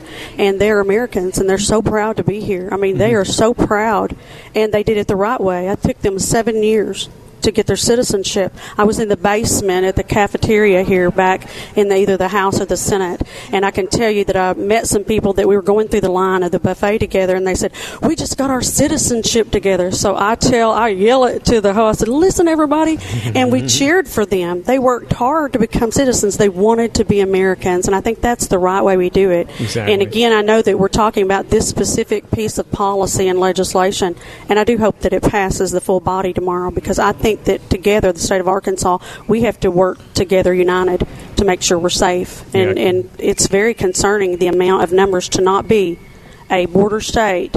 Dave Elswick, we are, Pew report says we're like at the top per capita for illegal aliens. Oh, yeah. And you know what? Bibi was all about that. He did what he could to make us, an area that illegals would want to come to, because while Mississippi, Tennessee, Texas, Oklahoma, and even Missouri and Kansas were tightening their laws, we were loosening ours. And, it's like water. It goes the path of least resistance. And there was less resistant for, the law here in the state. And Bibi knew they were coming. Yeah. And they came. Oh, yeah. And now we have another caravan that's on the way. Oftentimes what they do is they get on the bus system. And, of course, the buses from El Paso, wherever they cross over, and they go all over the state. But I filmed before, I think a few years ago, of Little Rock, where a busload of them was getting dropped off. And I've seen other videos of the same thing, where they just get on the buses and they're dropped off. And there's this network of leftist activist groups, fake Christian groups, and of course government officials who put them in the so-called shadows. So that's really just a word for the corruption that keeps them here, and then allows them to commit multiple crimes. Oftentimes, they don't get driver's licenses. They get put into the school system. They get they sign up for WIC and everything else, and there's backdoor ways in which it's done. And it is destroying the state and destroying this nation. It's a system that can't exist. It doesn't exist anywhere else. You can't go to Mexico and break their immigration laws and stay there for so many years and then try to get your kid in the in-state tuition or anything like that. And Ken Yang, whose parents immigrated from China, he testified. He's great. Yes, he is. Of course, I'm the son of an immigrant myself. Most people are, in some way, shape, or form, the sons of immigrants. But we know that between immigration, illegal aliens. Mm-hmm. One of the fraudulent studies that was mentioned is often used to justify illegal immigration is the Wynn Rockefeller study. And when that study came out, almost everybody refuted it for the fact that it was in fact a mixture. It deliberately mixed legal immigrants with illegal aliens. If you go to groups like FAIR, Federation for American Immigration Reform, Numbers USA, remember 1986 and other groups, they actually have the facts and they break down how immigration and illegal immigration, what effects they have on the country. Yeah, I go to Washington, D.C. yearly for a fair, and they have Hold Their Feet to the Fire, and I show up there for 3 days, and that's all we talk about. And we have folks from the border to meet with us, ICE, and they tell the true story of what's going on the border. We've been talking about the problem on the border for years. And everybody else has been kind of burying it, and it's starting to come out more and more now, and people are beginning to see the results of that. It's not good. It costs this state millions of dollars with illegals and of course, every year. Lives, and of course, in the narcotics. Most of the narcotics does come across by truck from the border that needs to be shut down. I'm glad Trump is actually speaking about closing trade with the narco state with Mexico, because that is not trade with a country, with companies in a country. That's not free trade or anything of the such. That is you're trading with crony capitalists in a narco state, and for every truck that's, maybe having a legitimate product, you're going to have, so many others that are going to have fentanyl or heroin or cocaine or human trafficking. And so, but some of it also does come across the open border, which is why we do need the wall.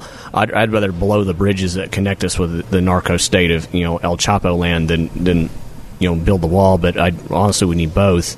Al Chapo even admitted that he bought off the president and most of the politicians in that so-called country years ago, and I mean it's just laziness and cowardice. I am actually proud. If you watch the series Narcos and Narcos Mexico, you kind of see the timeline of what happens. And thankfully, Colombia actually made an effort to fight against guys like Pablo Escobar and the Cali cartel.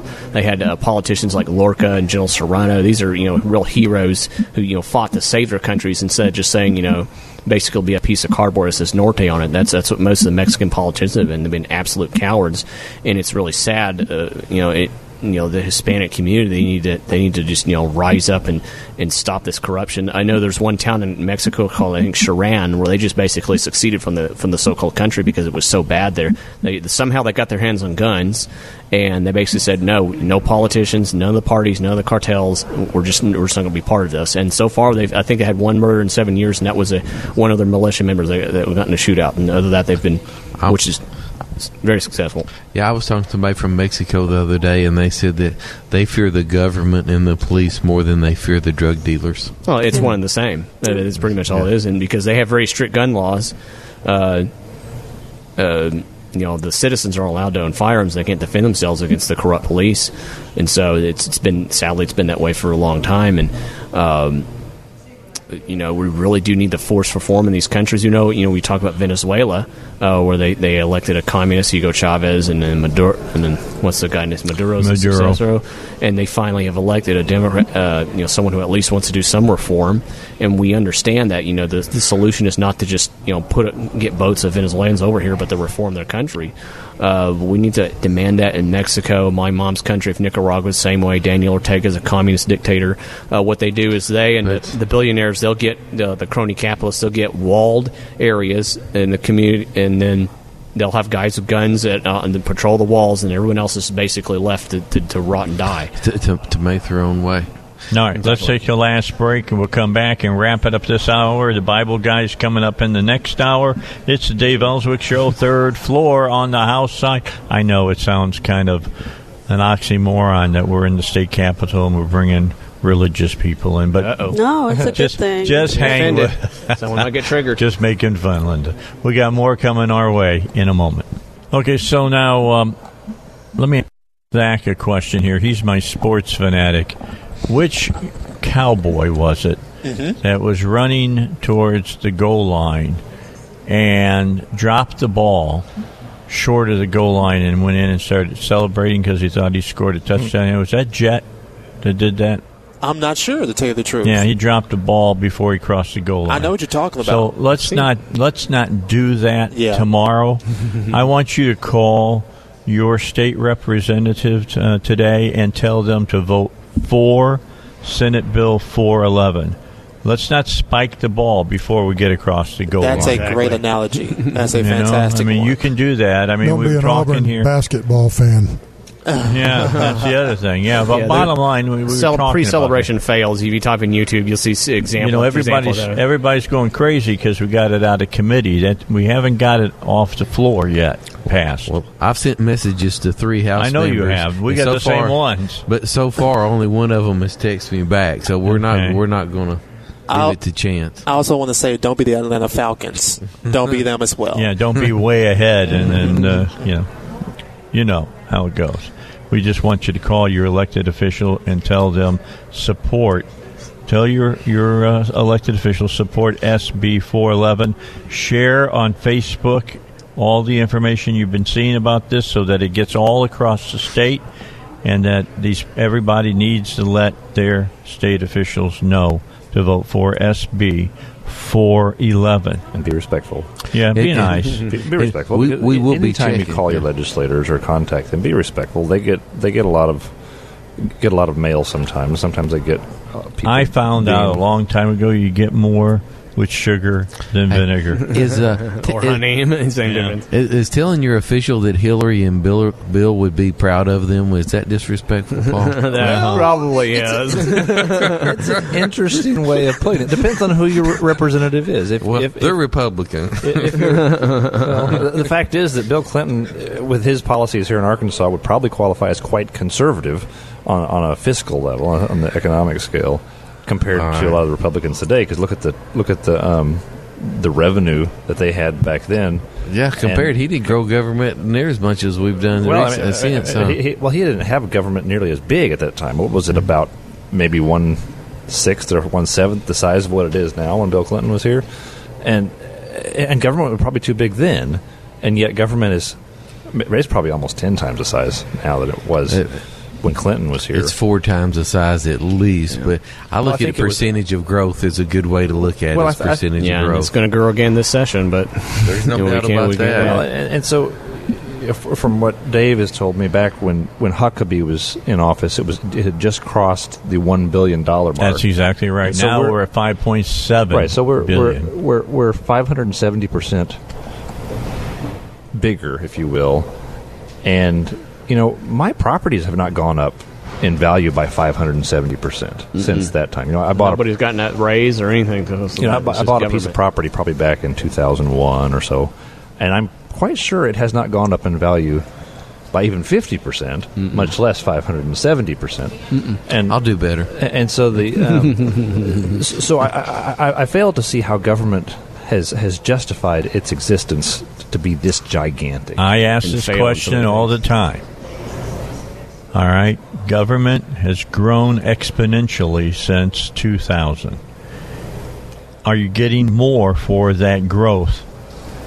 And if you're not, why are we paying so much? I'm getting more government, but I don't know that I'm getting. But is it working for you? Education. I'm not getting a better life out of it. There you go. Education hasn't improved. Has my life improved? Has my liberty improved? Have they defended my rights better? No, I don't think. Not the somebody needs to run on that particular campaign trail. We're going to need multiple people to do that, especially during the Republican primaries that come up. I believe in March, and they moved it to March. Yeah, in November you have to have already put your hat in the ring, and then in March is the primary for 2020. And then we're going to need to vote out some Democrats in the upcoming session.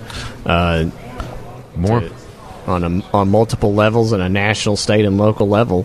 We're gaining on the quorum courts. By the way, I was talking to somebody about that, and I was happy with what I heard. We're probably going to vote against the campaign against the highway tax increase that they pushed through here in the ballot, and a bunch of other stuff. But yeah, it's going to be a long road, but we've had a good day. We just need to keep on going. You got it. All right, thank you, Kenny, for coming by. RD, thank you for coming by. Come by, see you in the morning, and Paul. Yes, sir. I'll see you tomorrow. Sounds good. Hopefully it's the last day we have to look at each other every day, all right? All right, let's take a break. We'll be back to the house in just a moment as we have the Bible guys here on the Dave Elswick Show.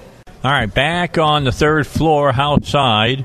The Bible guys have arrived. They are here. They've been here for a while. I've seen them kind of walking around and stuff, but I figured they were over to the side, just like a little area where you could eat lunch or something. I figured you guys were sitting at one of those little tables over there and flapping your lips at each other. No food. No, I know there's no food. You know what was really bad today? I went by the machine. There's no candy in the machine. Uh-oh. They've wiped it out. They haven't restocked because they think that tomorrow's going to be the last day. Yeah. So what's your favorite guilty pleasure? Milky Way. Milky Way. I love Milky Ways.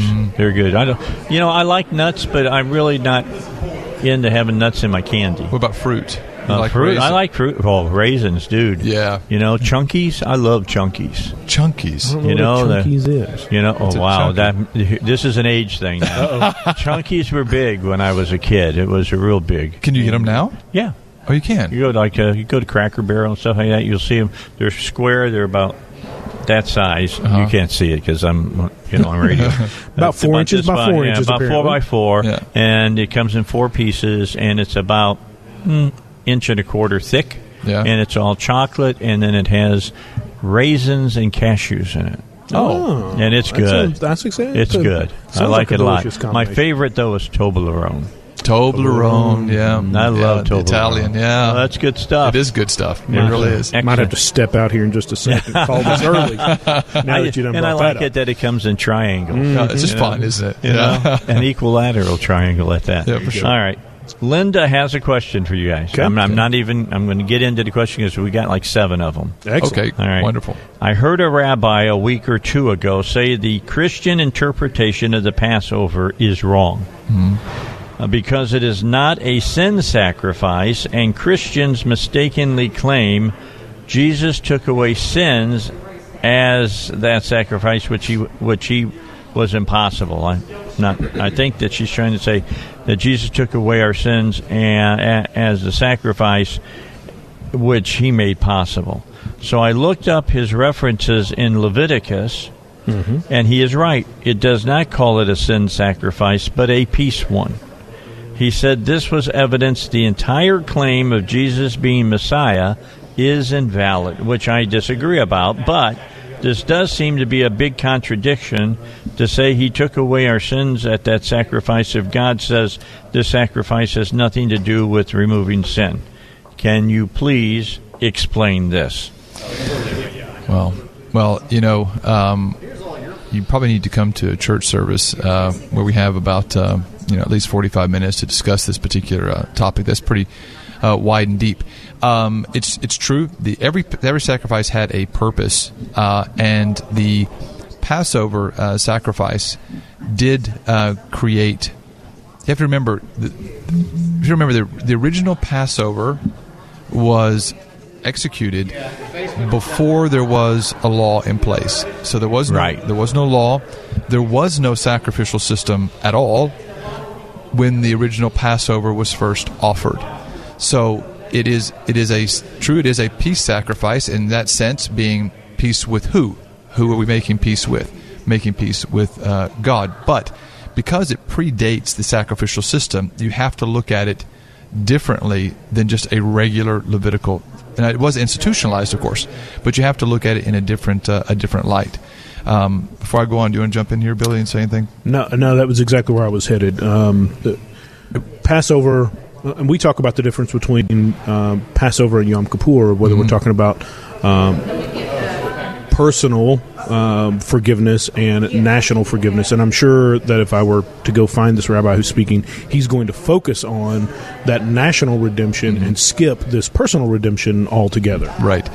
And so Passover itself is going to do what? It's going to make it personal. So you have everybody who takes a lamb into their own home. This becomes a very personal thing that you do. And also what it's going to do is it's going to be a celebration or a sacrifice that causes deliverance and protection from death, from the angel of death, and from that which would cause you to pass. So it does become a personal peace offering unto God that creates peace and deliverance for you. The whole idea of Yom Kippur, which this rabbi would point out, Yom Kippur being the time where you would have the atonement for the sins of the nation. As a matter of fact, they would sacrifice 70 bulls at Passover or at Yom Kippur because it was national sacrifice that was done. But Jesus actually did that as well. The Bible tells us that when he passed away, before he rose from the dead, he actually ascended into the heavenly tabernacle. The Bible says, and he went and he placed his blood upon the heavenly Holy of Holies, which is what you did for the Yom Kippur sacrifice. So it's too large of a topic to discuss right here, but actually Jesus becomes every single sacrifice necessary. He is the red heifer sacrifice. And, for example, really quickly, why did Jesus fall down with the cross before he got outside the gates of Jerusalem? Well, because in order for him to be the red heifer sacrifice, according to the law of God, the red heifer had to be brought into Jerusalem, had to be examined for 4 days. After it was examined, it was to be led out of the city to the hill where it was sacrificed. But if the red heifer sacrifice carried a burden on its back outside the city gates, it was disqualified from being the sacrifice. So the whole reason why Jesus didn't carry his cross outside the gates was not because he was too weak to carry the cross. I think he deliberately threw himself on the ground, refusing to carry it, and they got somebody else to carry it for him, so he could be the red heifer sacrifice. So that would have been where Simon of Cyrene came in. Absolutely. So I asked the question, why in the world did they pull this guy out, telling us his nationality, his name? Why so many details? Because at that moment, Jesus was stepping into becoming the red heifer. So he was every sacrifice: the dove sacrifice, the bull sacrifice, the goat sacrifice, the Passover sacrifice. He was everything. Well, this is where it comes back to what you talk about all the time, and Steve and Billy does it as well. All of Christ's life is in accordance with Jewish law. Absolutely. Yeah. And Jewish festivals and all kinds of stuff. It all fits together hand in glove. Right, absolutely. I mean, we just this past, we mentioned. I think we talked about this last week. We celebrated the New Year this past Friday, and so much of what we have was given to us has been actually stolen away, unfortunately, by religion. Now, all the religious world puts all their focus on January or December 31, January 1st as being the New Year. Right. That means nothing in the economy of God. The Bible tells us when the New Year's, and it's not then. It was a Pope Gregory in the 15th century who said that's when you're going to celebrate the New Year. End of story. They said you're not going to celebrate Passover anymore. We're going to give you Easter instead. We're not, and they just went down the list and started replacing everything that God originally gave us for the sake of religion. Well, it's like, for instance, I think it's during trumpets that you mentioned. That is when Christ said that he was the water. He's the living water. That was right? at Sukkot. Sukkot. Yeah, or Tabernacles. Yeah, Tabernacles, and he was in front of a lot of people when he yelled this out. It was a pilgrimage feast, which means if you were a Jew and you were a male, you were there. You were there. Mm-hmm. So, I mean, the Temple Mount... And they knew what that festival was about, and Absolutely. for him placing himself in it gave that festival all kinds of credit at that point. Absolutely. Everything he said, everything he did, he said, I don't do anything unless I see my Father do it. There you go. Right. So everything he did was purposeful. Ask yourself the question, what was the very first... when you come to the children of Israel, the first thing that happened was there was a sacrifice of that Passover lamb that set them free out of darkness and put them into light. And the Bible says this, that he was the lamb slain from the foundation of the world. Many people, when they talk about Adam and Eve and they see them being put out of the garden, they see them going out with like a deer skin on. Yeah, I think they went out with a lamb skin. Yeah. When they left the garden, they were wearing white lamb's wool because he was the lamb slain from the foundation of the world. The lamb that got the first Adam free, the lamb that got Moses free, the lamb that gets us free. Covered in the blood of the lamb. That's it. It's a contiguous story. And if you just see him going out from this cartoon picture of wearing a deer skin, you miss the whole point. What does it mean, lamb from the foundation of the world? That was what was sacrificed to set Adam free. Interesting. And so, every sacrifice has a purpose, and Jesus is all of them, and indeed the Passover lamb as well. All right, we got 17 after. Let's move on to the next question. I'm wondering what the Bible guys think about the Nephilim. Is that right? The Nephilim. The Nephilim. Okay. I'm going to let Billy walk on this one. Who or what do you think these beings were according to the Genesis 6 story? Okay. I also want to ask Mr. Dave if he thought that Bibi was going to win the election in Israel today, and of course I felt that he would, and he did. Yeah. He is now the longest-serving prime minister in the history of Israel. Right. So that's cool. That's a major thing. And you know what else? Just a little side note here. He is the first and only Sabra to ever serve as prime minister. And a Sabra is a person who is he was the first native-born Israeli. All the other prime ministers and presidents of Israel were born in another country and brought to Israel. But he's the first one born in the land and raised in the land. So I think that's significant.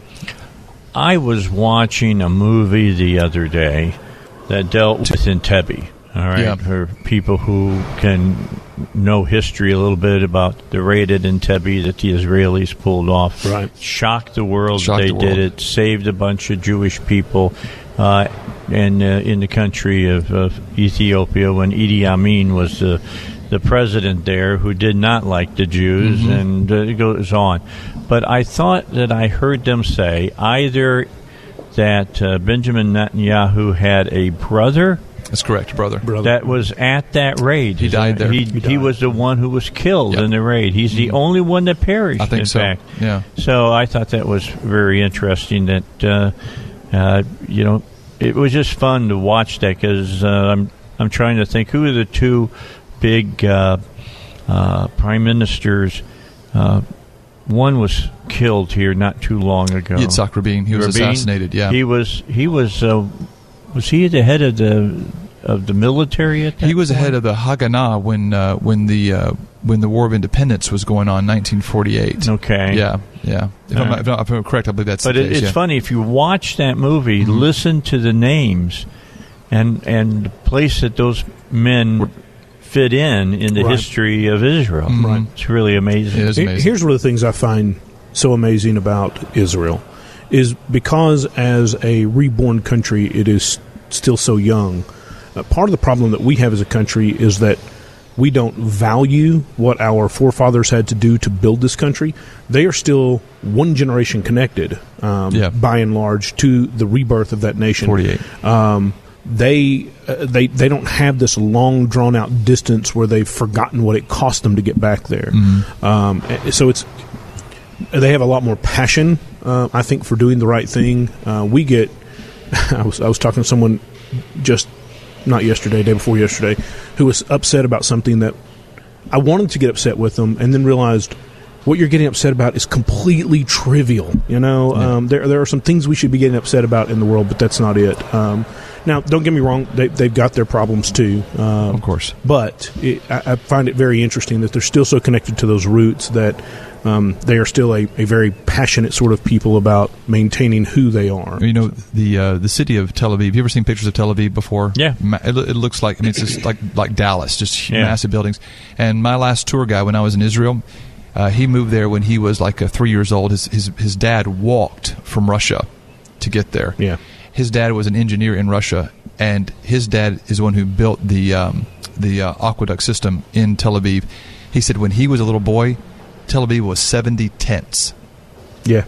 And here he is now, a grandfather, but you've got the city of Dallas there. You look at what can happen when the Jewish people get back in the Robert Steinbach, Mm-hmm. Who's a legal professor, comes on my show. His father walked from Russia to Israel. And really interesting to hear his story about all of that. All right, when we come back, Genesis 6 is where we'll sit, and Billy will take us there when we come back on the Dave Elswick Show. All right, so Billy, we got 5 minutes for you to give us a primer on the an exegesis on chapter 6 of Genesis. Wow. So there are two prevailing theories. Let's start with that. One is that the Nephilim are giants, the sons of angels, or the children of angels and human mix. And the other side of that is that this is a line that is mixed from the righteous descendants on the righteous side and the not so righteous, the unrighteous daughters of men. But they're not rock people. They are not rock people. They are not rock people. Like the movie you saw, they are Noah. Not. Matter of Dave's fact, been watching movies again. Please base none of your theology on that movie. Unfortunately, I had some questions that came from it, so I had to sit through it, but it was horrible. It was, yeah.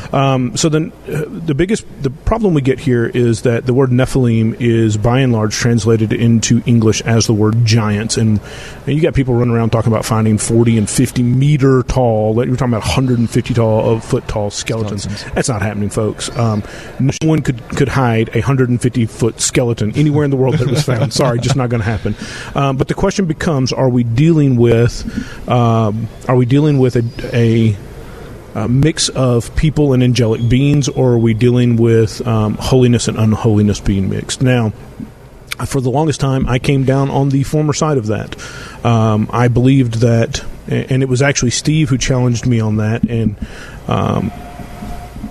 you create a problem when you talk about the potential for mixing angelic and human flesh.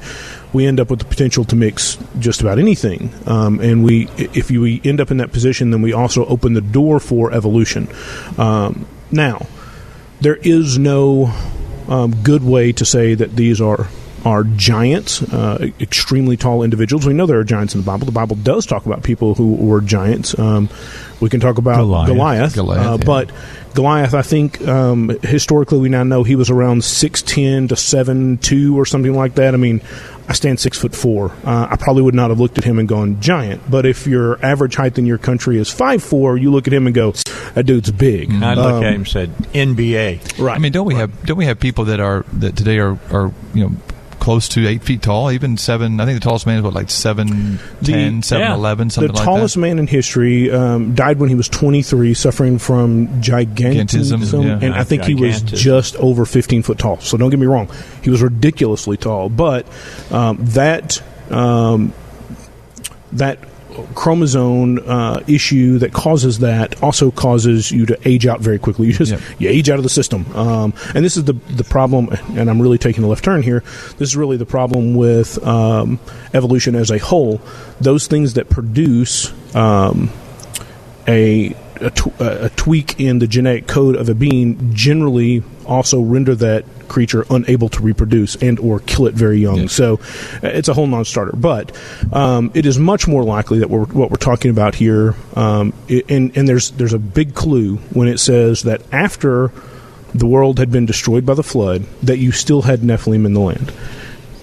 If the Nephilim are still there, then this is not some angelic mixing that was created before the flood and then wiped out before the flood, or else you don't have the opportunity for them to be there. However, if we're talking about a mixing of the righteous line coming down from Adam and Eve, and then the children of Cain, when these lines get mixed back in, so you've got the Seth line and the line of Cain being mixed. Those were supposed to stay apart from one another. Mm-hmm. But if they mixed, by the time you get to Noah, Noah not only brought himself and his sons, but he brought his sons' wives as well. So they would have also come from that mixed land, if you will, that mixed heritage. So you immediately have the same problem when you come into the first generations after Noah. So we're really talking about individuals who are not from the holy line that God intended to exist at that time. All right. How's that? That's a pretty good answer. Mm-hmm. And time for us to go to the news. And when we come back, we're going to talk about Easter. Easter is a week from Sunday. So we will talk about that as well as we continue with the Bible Guys here on the Dave Elswick Show. Third floor, house side in the state capitol, Dave Elswick Show. Tomorrow should be the end, hopefully, of the General Assembly. Could go another day, but we're hoping that tomorrow will be the last day. We got to haul up all of our equipment and set it up and do the show. All right, Pastor, here's your question. Rachel asks, I've heard Pastor Scott say that we are not supposed to celebrate Easter anymore and that Passover is what we should be celebrating. So I was wondering if that means that we shouldn't do anything at all on Easter like we used to. I will be listening. Okay. Well, I guess that part of the question would be, I don't know what you used to do, so I'm not really sure what you used to do, so I can't answer specifics there. But if what you used to do is celebrate the resurrection of the Messiah with bunny rabbits and chicks and dyed eggs and things, then I would say no, you shouldn't be doing any of that, because none of that is biblical, and it's thoroughly pagan, all of it. But should you be celebrating Passover? Let me ask you the question. Did Jesus celebrate Passover? Yes. Are you a follower of Jesus? Yes. So then the answer to the question is yes, you should celebrate Passover. But are there any elements of Easter that are redeemable? And I always ask that question because always some things pull over things that are redeemable. For example, a part of the Easter celebration is celebrating the resurrection of Jesus. You should live that every day. Right. So that's a redeemable quality within it. But all the trappings that have been put on it, and particularly the pagan trappings, should be thrown away. There's a verse of Scripture that says that when you go into the land that the Lord's given you, you shall not worship Yahweh, you should not worship God in the way that the pagans worship their gods. And the Babylonian fertility goddess Ishtar was worshipped in a certain way, and it dealt with eggs, it dealt with dying of eggs, it dealt with the rabbits, it dealt with eating ham, it dealt with all these things at this particular time. So none of these things should have any relationship to your celebration. I mean, think about it. I mean, has anybody ever stopped and thought, what in the world does a gender conflicted rabbit? I mean, there's a boy rabbit named Peter and he lays eggs. Yeah. I mean, so a boy rabbit laying eggs. I mean, what? At what point do you stop and say, what does this have to do with Jesus being raised from the dead? Most people don't even think that. We should question it. But then when you look at what Passover is about, let me give you a quick little synopsis here. At Passover, one thing we do is we start off with a bag. It's a white bag. It's white, which is purity, of course. It's one piece of material in 3 compartments. So you get the imagery here? Pure, 1 and 3. Father, Son, Holy Ghost. Dave is good. It has 3 compartments in Quick learner. You open it up, and each compartment is a piece of bread.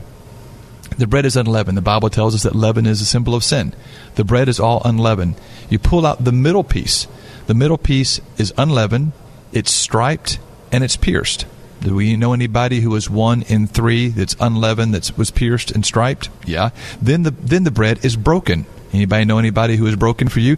Then half of it goes back in the bag and put aside and never used again. The other half stays out. Then that piece that was striped, pierced, broken is now wrapped in a white linen cloth and buried in the house. At the end of the meal, that piece of bread is resurrected and purchased for silver. Mm-hmm. Anybody hear the gospel? Yeah. And this we rejected for the sake of rabbits and eggs and ham. Somebody came and ripped from us our heritage. So if you ask a Christian, what would you rather celebrate? The answer is going to be obvious, because you heard of bread in a bag. This is gospel in a bag right here. Absolutely. But not only that piece of bread that was 1 in 3 striped, pierced, wrapped, broken, wrapped, and buried and resurrected and paid silver for, has a name. It's not Dave or Billy. It has a name, and it's called afikomen. And the afikomen means I came. There you go. So I came, and when they resurrect that bread and they pay silver for it, it's this piece of bread that Jesus held up in his hands, and he said, "This bread is my body." So this becomes the bread of what we call communion. And there's 4 glasses of wine at the Passover meal, and the third glass is what you pick up and eat with this afikomen. And that third cup you pick up, each one of those has a name, and that third cup is called the cup of redemption. So the cup of redemption, with the bread that was 3 in 1, striped, pierced, broken, wrapped, buried, raised, paid silver for, that becomes our communion. So everything about Passover is about Jesus. Nothing about Easter is about Jesus. And then what did Jesus say after they had celebrated Passover? He said, next year in Jerusalem? Yeah. No. Or was there something else you were thinking? Yeah, I'm thinking about, I'll not do this again until I'm with you in heaven. That's right. We'll not celebrate this again until we're in heaven. That means you're celebrating Passover in heaven. Right. And absolutely. And when people hear that, I'm sorry, I'm talking too much. No. You want to jump in there? No. The only thing I would say here, and this was part of what led me as a 9-year-old onto the journey that I'm still on, because every Christian will tell you that their desire is to be more Christ-like. Yeah. And then you need to ask them, and what did Christ look like? Yeah. Because Christ did not look like your typical everyday Sunday churchgoer today. I told a pastor once, we were having a discussion. That is the problem. We were having a discussion, and I told him, I said, you know what your problem is? Your problem is that if Jesus Christ walked into the back of this church today, you would want him to cut his hair, shave his beard, put on some decent clothes, put on some real shoes, and get baptized in his name to redeem him from his religion. Mm-hmm. There's the problem. Yeah. We have created what we believe Christ wanted instead of what Christ actually did. He left us an example. We should still be following that example. The Bible says, and he was Jewish. The Bible says this same Jesus that went up is coming back. Absolutely. And what did he do? Right before he left, he reached out his hands, parted his fingers like this, and he recited the priestly blessing. That's the only time in the Bible you see where the Bible says Jesus lifted his hands and he blessed the disciples, and he prayed out the ironic blessing over them with his hands like this. Well, that is that? Prosper and whatever. Yeah, actually, this sign here, the Vulcan salute. Yeah. The Vulcan salute. Live long and prosper. Do you know the story about that? Yeah, I do. You do indeed. Leonard Nimoy was a Jewish person, a Jewish man, and he they wanted the character of Spock to have some type of greeting in the show, right? And so they wanted him to actually bow, kind of a kneeling bow, and he said, "I don't want to do that. I'm Jewish. I bow before no man." Right. He said, how about this? And he held up this sign, and they said, okay, cool. But what they didn't know is this is the way that the Kohanim, the priests, would hold their hand. The Bible tells them to hold their hand this way, and the Bible says that you should put my name upon the people, and then he tells them how to hold their fingers. And this here is the letter Shin, and is for the word Shaddai, which is Almighty.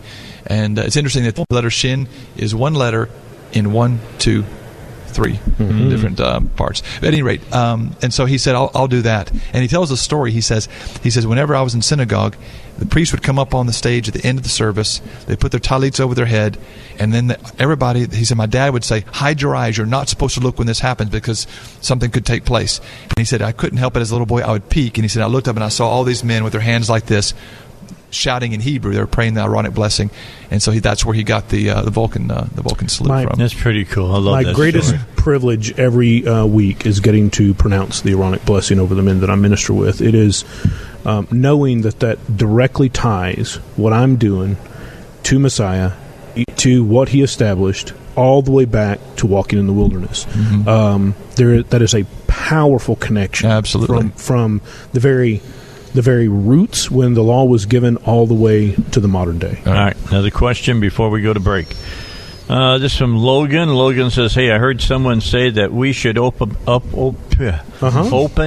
a conversation with lost people with 'God bless you' as a way to start talking about the Lord. How do you feel about that? Also, what would be the best way to reach out to the lost, in your opinion? I know there can be lots of different ways, but I was wondering, what ways have you found that work best for you?" Okay, I'm gonna. There's a verse of scripture I'm gonna look up about the God bless you part here. Okay, and I'll deal with the second half of that first. Yeah. How's that? Here is the number one way to reach people who are lost: live your life as holy as God called you to. If you live your life in accordance with the Word of God, you will stand out, period, plain and simple. And when God blesses you, when the same things don't fall on your life that fall on those around you, or when they do come into your life and you handle them with the grace and poise that the belief in the one true and living God affords you to face those things, it calls attention. I don't normally have to go hunt people down to try to witness to them. They look at my life and go, "Hey, why are you different?" And then I go, "Well, let me tell you why I'm different. I'm different because I serve a great big God, and even if I face the absolute worst in this world, I know who's got my back." And even if, as the three Hebrew children said, I serve a God who can save me, who will save me. But even if he doesn't, I still know who I serve. He's still the God of the universe. But living your life is the absolute. You can go hunt down strangers on the street, and they may pay attention to you for a second, but in reality, most of them are headed someplace, who got something going on, and they're going to nod and be nice to you until you're out of sight, and then they're right on with their life. Your best mission field is the people in your immediate circle of friends that you have relationships with. Dun, dun, dun. Yeah, I'm going to jump in here with the first thing about opening up a conversation with God bless you. And I think that's that people do that to make people kind of take notice or get their attention. But I've always been opposed to doing that because here in 2 John, in verse number 10, it says, "If there come any to you and bring not this doctrine," in other words, if you have someone coming to you and they're not a believer, they don't follow the word, it says, "And do not bring this doctrine, receive him not into your house, neither bid him Godspeed. For he that bids him Godspeed is a partaker of his evil deeds." Wow. Right. So when you invoke the blessing of God over somebody to whom it does not belong, first of all, it tells us not to do it. But beyond that, it says you become a partaker of that person's evil deeds. I don't quite understand how that works. But somehow the power of your words will attach yourself to somebody. So you can't invoke the blessing of God upon someone to whom the blessing of God cannot be applied. And if someone is not a follower of the Lord, they are not entitled to the blessings of the Lord until they get in covenant with God. So I would say no. Don't start a conversation that way. You can start a conversation with, "Hey, I just want you to know Jesus loves you." I mean, you can start off with some other way as opposed to saying, God bless you. Or if you find out that you see you got a hearing aid on them, or you see they have a arm in a sling, say, "Hey, listen, can I pray for you? I see you got your arms. Can I pray for you? Pray. Do you feel any better? The Lord healed you? Let me tell you what it's all about." I mean, you can go that way, but as far as opening up with God bless you, I would stay away from doing that. Absolutely. Yeah. Absolutely. All right, let's take our final break, and we'll come back. Got another question here.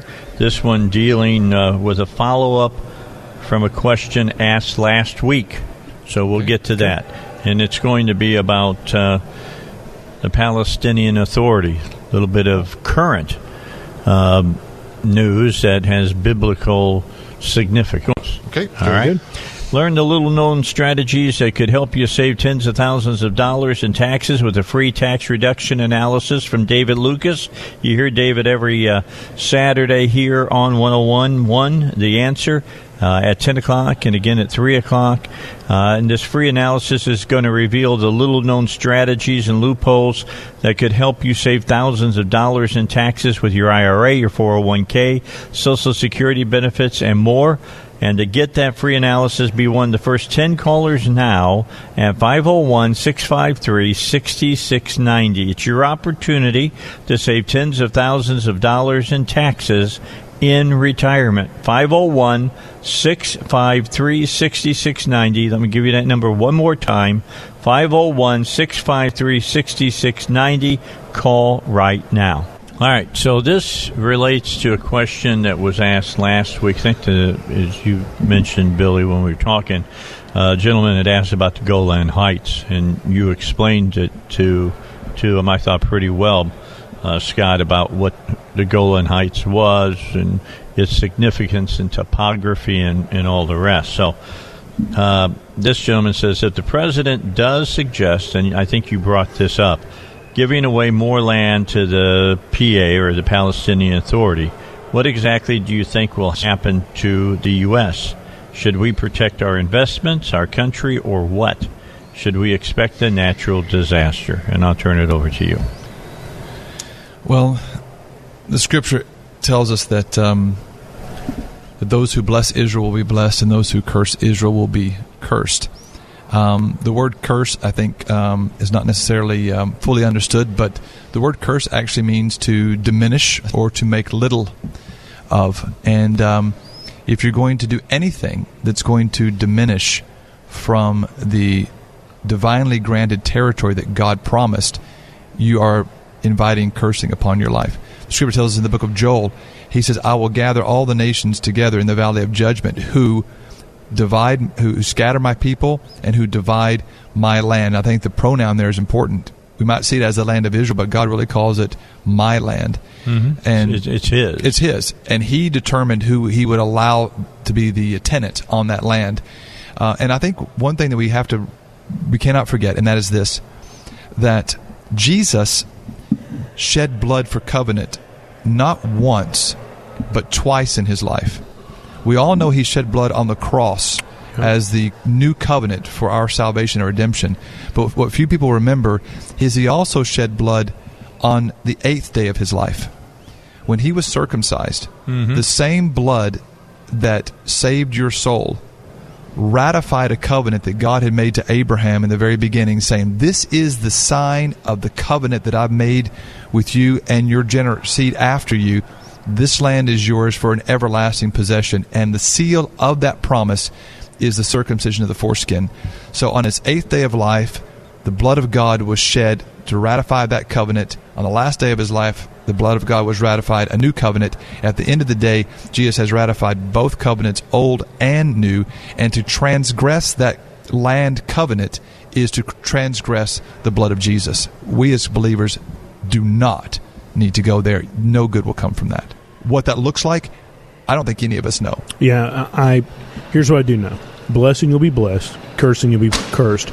And trying to give away any of, again, God's land to anyone who is not representing God is a curse. And we can expect to be divided. Now, whether that's going to be, I've heard theories of the country's going to rip itself right in half, right up the Mississippi River. I can't tell you that. That's not prophesied in the Bible. A division. I don't know whether that's political. I don't know whether that's physical. I don't know. That can take a lot of forms. But here's what I know. If you curse the people of God, you are going to be cursed. Now, as for what we do, I'm speaking in a public place, so I have to be a little careful here. For starters, I never advocate violence. I just don't do it. And there was a question about protecting our country, and a lot of times that is code for, do I make sure all my guns are loaded? I never advocate violence. As for protecting our country, the best thing you can do for protecting our country is making sure that we're voting in the right people and that we're supporting the right things and that we're supporting, I personally support the nation of Israel through some giving and supporting some groups that are over there doing good work. Be involved in that. If the country is not going to bless Israel, personally find a way to bless Israel. Accept that blessing on yourself by going away. Don't wait for somebody else to do something on your behalf. Yeah. Whenever, I forget the exact year, I was living in North Carolina, and Barack Obama had suggested that Israel would go back to the 1967 borders, which would have split Jerusalem in half.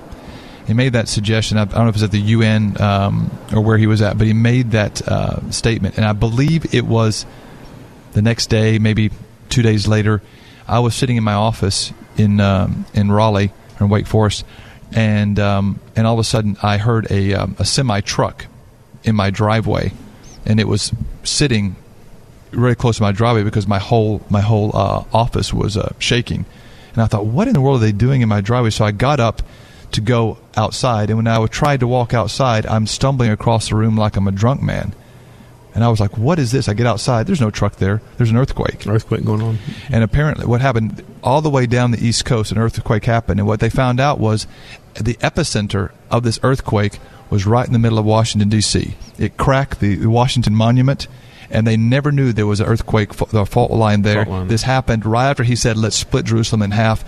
I think it was a day or 2 days later, and a fault line appeared in the middle of our own capital, and it split the Washington Monument, and the earthquake was felt all the way down the East Coast. I don't put it past another Katrina. I don't put it past an earthquake that splits this thing up. But what you do not want to do... But listen, I believe this.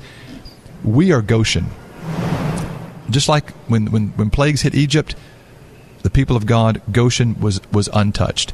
And so I believe that no matter what happens, as believers, if we are under the shadow of the Almighty, we're staying in the cleft of the rock, we're going to be okay regardless of what happens, because our nation might not bless Israel, but we are going to be blessing Israel. And that's why it's important, people, to be in a church that blesses Israel. Absolutely. Because if you're not in a church that blesses Israel, you're in the wrong place.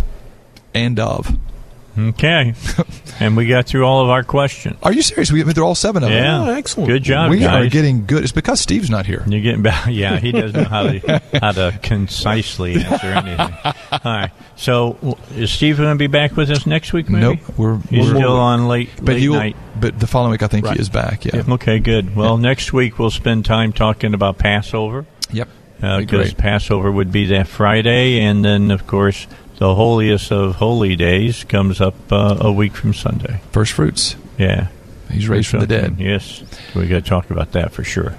Guys, thanks for coming. Thank you, Dave. And next week, I think we'll be in the studio, too. I miss the studio. I think we can say that. We'll be back in the studio. Russ. Yeah, you'll get to see Russ again, too, as well. All right. With that all said in it, well, we love you, brother. Come on. We'll be back here tomorrow at 2 o'clock to hopefully chronicle what happened on the last day of the legislative session. Until then, you have a great one, and I'll talk to you on the morrow. 3-star General Michael J. Flynn, head of the Pentagon Intelligence Agency, knew all the government's dirty secrets. He was one of the most respected generals in the military. Flynn knew what the intel world had been up to. He understood its funding. He ordered the first audit of the use of contractors. This set off alarm bells. The explosive new documentary, Flynn, Deliver the Truth, Whatever the Cost, uncovers the facts behind this scandal. Flynn told the truth. He was the most dangerous person for Donald Trump to hire. I find out the worst enemy that I'm going to face in my life is right here in America. They took my assessment and they wanted me to change it. And I was like, I'm not changing it. They had to get rid of Flynn. With in-depth interviews, archival footage, and never-before-seen personal records of the man behind the headlines. I just felt like I was drowning. Flynn, Deliver the Truth, Whatever the Cost. Available now. Watch it today. Go to salemnow.com. salemnow.com.